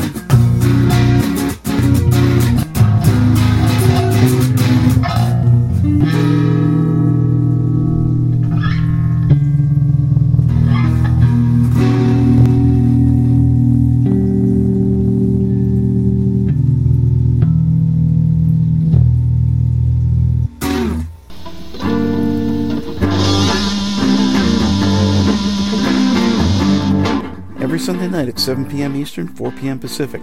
Tune into Third Eye Cinema, your source for in-depth discussion of cult cinema with a focus on film that matters. Cult, grindhouse, drive-in, independent, and underground film from the dawn of the talkies through the early 90s. This is a forum where we explore genre film and music from around the world, in-depth conversation and career analysis with directors, actors, and musicians, and open discussion on films that matter, those that fall outside the mainstream corporate film by boardroom committee. These are the province of the auteur, the visionary, the dreamer, the outsider. None of that dreck that passes for mainstream film these days. This is all about the glory days of independent cinema from all over the world. Any of the hotbeds of obscure, oddball, or generally wild cinema available on DVD from the dawn of the medium to this very day. Join us as we delve deep into the cinematic netherworld here on Third Eye Cinema. Sundays at 7 p.m. Eastern, 4 p.m. Pacific on the Big Papa Online Network on Blog Talk Radio. What is At Eye Level? A reductio ad absurdum look at the headlines, from politics to pop culture, from the corporate to the individual. Every Monday at 6 p.m. Eastern, we take a not-so-serious look at the serious issues of the day. Whether it's politics, economics, social issues, music, or old movies and TV shows, we discuss everything the corporate media overlooks while making you laugh at the absurdity of it all. Hell, you gotta have a sense of humor about life. Just look at the headlines. So join me, Matt G. And me, Doc Savage. Every Monday at 6 p.m. Eastern as we navigate the sea of trolls, talking points, and trickery. And try to figure out a way to be there when tomorrow comes. At Eye Level, bringing more to you. Only on the Big Papa Network on Blog Talk Radio.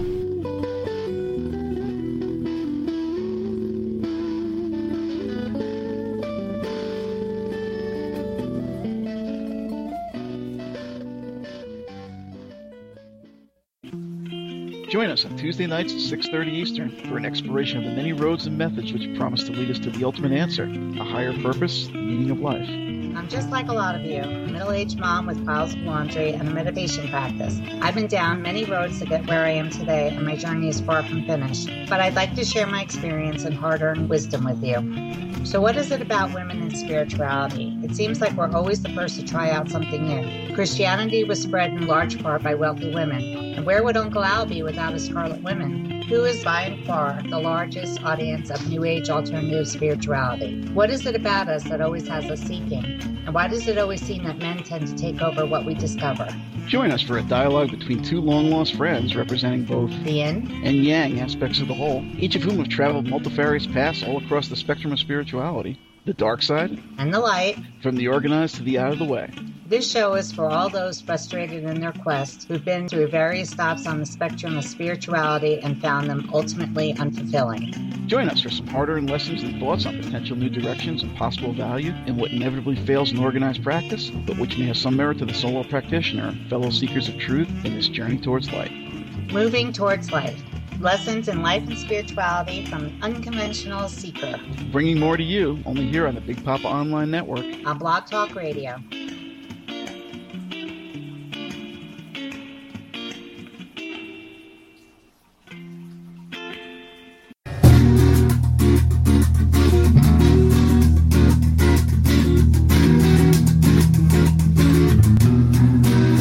Every Thursday night at 7 p.m. Eastern, 4 p.m. Pacific, join us for Weird Scenes Inside the Gold Mine, your essential guide to all things wild and wonderful in the world of cult entertainment. Drop in for a spell as Doc Savage, Lois Hall, and myself discuss the beloved, the hated, the weird, and the wonderful world of cult films, music, television, and more. We'll be covering classic films, shows, musicians, and literature of the past, with an eye towards what new visions may still arise from the soullessly derivative mire of our modern age. Tune in, turn on, and take a step outside the mainstream as we dig deep into the rich vein of cult cinema, music, and television, right here on Weird Scenes Inside the Gold Mine. Only here on the Big Papa Online Network. On Blog Talk Radio. Hello. Hello. Sorry. That's all right. I was going to say, how you doing today? You sound a little rough. No, it was a frog in my throat. Oh, man, sitting through all those Jennifer Aniston films, I'll tell you, it's been rough. Jennifer Aniston? No, I'm kidding. I was like, oh my God, I can't stand her. It's funny. We actually saw her, me and my drummer, way back when the hell was she in Pumpkinhead, the first one? And he was hot for her. I'm like, I can't stand this fucking bitch. She's such a nasty, phony, yuppie, you know. And, of course, then she got huge with Friends and all that, and I was like, she's a power player. I'm like, why? You know what it reminds me of? Back when Kathie Lee Gifford used to do the morning show with Regis and then Hoda and all those other people. Yeah. And everybody's like, oh, Kathie Lee, she's so warm and genuine. I'm like, do you know how to read people? This woman's a psycho bitch. Really, like, oh my God. So the same thing with Aniston. That's where I came up from. I was like, no Aniston films, please. No, when I was researching for Jennifer Lopez, you know, that name always comes up first. I said, let me mess with him. Right, with Jennifer in, that's what pops up. Well, you did that recently with some other one. What was that? It wasn't Jackie Bissett, but it was somebody, and you're like, oh, you ready to do something like Britney Spears? So I'm like, what? No. Forget what it was. Yeah, poor Britney Spears. I don't get that. Yeah, poor girl's a mess. What are you going to do? Well, it was cute. I'm surprised you wanted to do Burton sooner. Yeah, you know what it was?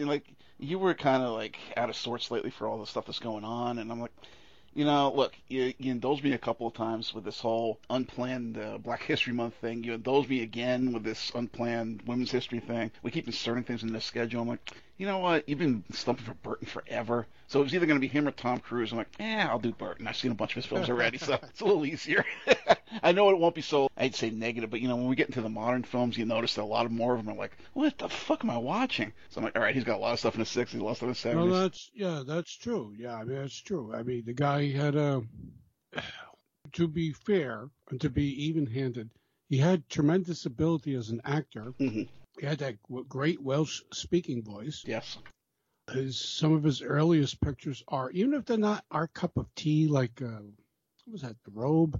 Yeah. And Prince of Players, where he was a Shakespearean actor working in the American West, which is based on a true story, actually. Okay. And, there's some mid-period pictures. The stuff he did with his wife of 5 or 6 times. I know. That stuff is wild because I'm not going to say it's bad, but they were both heavily soused. Oh, yeah. And it's obvious that, there's a handful of, Who's Afraid of Virginia Woolf is rough because it's like really a good movie, but it's sometimes rough to watch. Oh yeah, and then there's an element of not so much schadenfreude, but you're watching and you're trying to get a window into their personal lives. Since they were so tumultuous, this relationship, it was worse than the Bennifer thing because there was a reason for that. That was whatever. But this was just them loving each other and then throwing each other out and having a big blowout fight and then making up and then we get divorced and then we get remarried and we can't live without each other, but we gotta live without each other. And it went on so many times. I don't know how many times I got married and divorced. But you get some good stuff in there too. Like I did like the Sandpiper. I did like Cleopatra for what it was. There's a couple of them that they did together. We're like, okay, that's pretty good. But yeah, it's some relationship. That's all I can say. Here's the one which I watched recently because I don't have the DVD or Blu-ray, but I found it online somewhere streaming. Dave Del Val mentioned it, and it was the one where they're on an island, and she plays this spinster-esque crazy drunk. Okay. And he's supposed to play a much younger guy, but he's obviously not. He's his age as he is of the time. This is like, I don't know, early 70s? Was it the VIPs or something? Not that one, but it's one like of that ilk. Okay. And it's just totally nuts. And like Dave Del Val said, he just recently did with somebody else the audio commentary for like a new version on Kino that's coming out. And he briefly put a couple juicy bits out there, like they were both drunk all the time. No Cowards in it, so he's another drinker. Oh well, No Coward was a sophisticated drinker. He was like the Oscar Wilde of the. I want to say the Gatsby set, but it was a little later than that. But anyway, so Lee Burton, it comes and goes. Like the Wild Geese is a lot of fun. We talked about that one in our Richard Harris show. Yeah. So I mean, there are things there. Yeah, I mean, Exorcist 2, you can't not either love or hate that one, and then you got the Medusa touch, and there's a couple interesting things. There's a couple interesting things. Then there are the Klansmen. Yeah, Klansmen. Yeah, I would love to find that one, but they didn't have it where I'm looking. So I was like, damn. You might find enough of it. There was a cut version on YouTube, which is like, why are you going to show a cut version? Yeah, exactly right. Well, I might skim it if it's there. Yeah. Yeah, you might want to skim it. It's just like two masterful drunks. Lee Marvin, and, oh God, yeah. I don't know. Anyway, do you want to test this and then we can get into it? Will do. And I'll also say, I was catching up on Daredevil because I never really saw the whole series. I saw like an episode or two of all those, when they came out on Netflix years ago. And I'm like, these things are so fucking dark. I did enjoy the first season of Iron Fist and portions, I guess, of the early second season. But the only other one I really liked, other than that Defenders crossover, was pretty decent because it was just kind of, cartoonish. But was season 2 when they brought in Elektra and all that stuff, and of course they had the hand and stick and whatever else. I was like, oh, this is great, and they had a little bit of the Punisher, but not a lot. So I'm like, all right, I really should go to season 3, but let me just go back and see where it started. And it's been slow because I've had other things going on, and we're doing these shows and whatever. But I finally got up to, I think it was like episode 7, 8, something like that, and they had an episode on stick, and it was like the whole early relationship they had. And I was like, you know what? This fucking character kind of saved this season because the rest of it was all like, boy, whatever. It's what I remembered. But fine, let's just fill in the blanks. And then that was like, wow, that was actually really rather good. And then of course the next one kind of fucked me up because that was the one about the Kingpin in his background. Yeah. And I'm not a big fan of Donofrio's Kingpin. He's not imposing. Let's put it that way. But holy shit! I mean, I know you did from your area, but if you grew up in a rough neighborhood and had I don't want to say a rough childhood, but you had to deal with people on your own and nobody's going to back you up kind of shit. Yeah. Oh my God, I was like, I hate to say it, but I actually kind of broke down with that whole scene at the end where he's like talking to Vanessa and he's like, I wear this shit to remind me that I'm not a monster like him. And I was like, I broke down. I was like, holy shit. This is, maybe you have to have been there and lived that life and carried this kind of baggage, but that was intense. So I give him credit for that. If nothing else, he's very emotional. That character is tough, and it's tough for him to gain all that weight to do it too. Yeah, but look at Michael Clark Duncan in the movie. I thought he was great. Oh yeah, no. But yeah, this guy really throws a lot into it, and that's, I don't know what the deal was with the writing there, because it's it leans towards torture porn a lot, which bothers me. But especially that episode was really rough. But like, holy shit, there's like, I don't know. Like I said, maybe you have to have been there, maybe you have to have carry these kind of scars. But holy shit. So I'll give him credit for that for sure. I am very, it's like something I wanted. I wanted them to, the guy's good, Charlie Cox. Oh yeah, he is. He's British too. Who the fuck knew, Did you see She-Hulk? I mean, it's a silly series, but I love the episode where she fucks him. No, I'm gonna get to that. I'm gonna bite the bullet on the Disney. It's fun because they're not going anywhere. So, I'm gonna bite the bullet soon. This way, I'll probably spend the spring and summer catching up on a lot of stuff. Oh God, wait till you see Moon Knight. What a piece of crap! And that Ms. Marvel thing. Ugh. Anyway, there's some good ones. Hawkeye was good. Winter Soldier's good. She-Hulk's good. Yeah, what was I gonna say? Yeah. So anyway, I was surprised that they're bringing back Daredevil. Really good. And D'Onofrio's on board. Okay.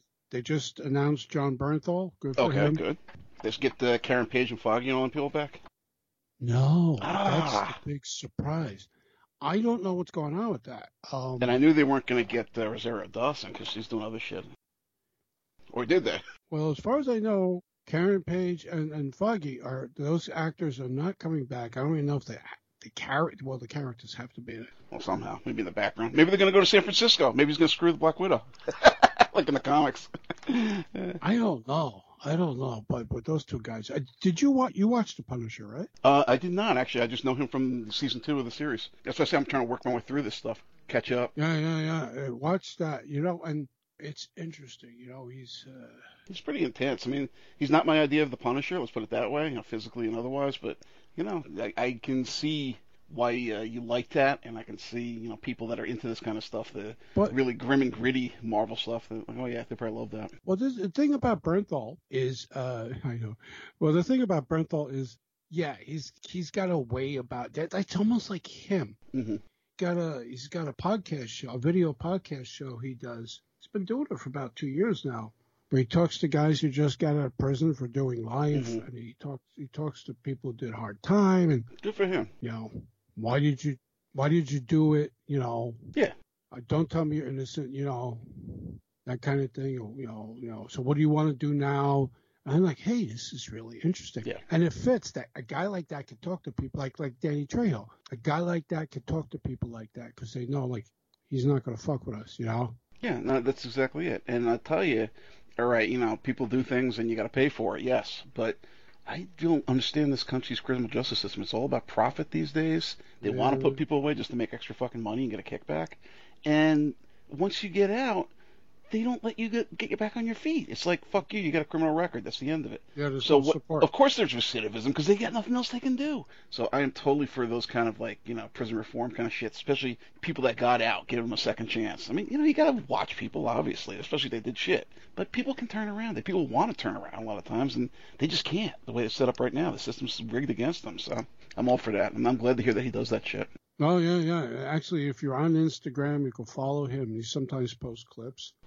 And what else was there? And as far as the Punisher goes, there are colors to his character. It's like, Well, I guess like D'Onofrio with the Kingpin. It's like multi-layered. Yeah. You're thinking if you watch the first few, he's just a brutal beast, and then he starts opening it. But then the problem is, and this is also a very well-written show because there are key episodes where it's like, wow, that was really well written because he opens his heart and he gets fucking he doesn't want to protect anybody, really. And he ends up protecting this girl. You'll see when you get around to it, and he gets fucked. Of course, but that's always what happens. That's the problem. Yeah. But yeah. All right, so test this. Let me know how it sounds, and we'll go right into Jennifer Aniston. And I wish I could remember the name of that schmuck that was top of the heap. Remember the film with the garbage man? And then he became a Friends guy? The Italian kid. I can't remember his name. I would have said something about him, too. Anyway, fucking Friends. We'll talk to you in a minute. All right. Please record a message. Afterwards, your message will be played back to you. Testing 1, 2. Testing 1, 2. Where Rivera cometh, can Debussy be far behind? And the answer is no. Oh, I like this a lot. I even checked off to her. What are you kidding me? Oh my God.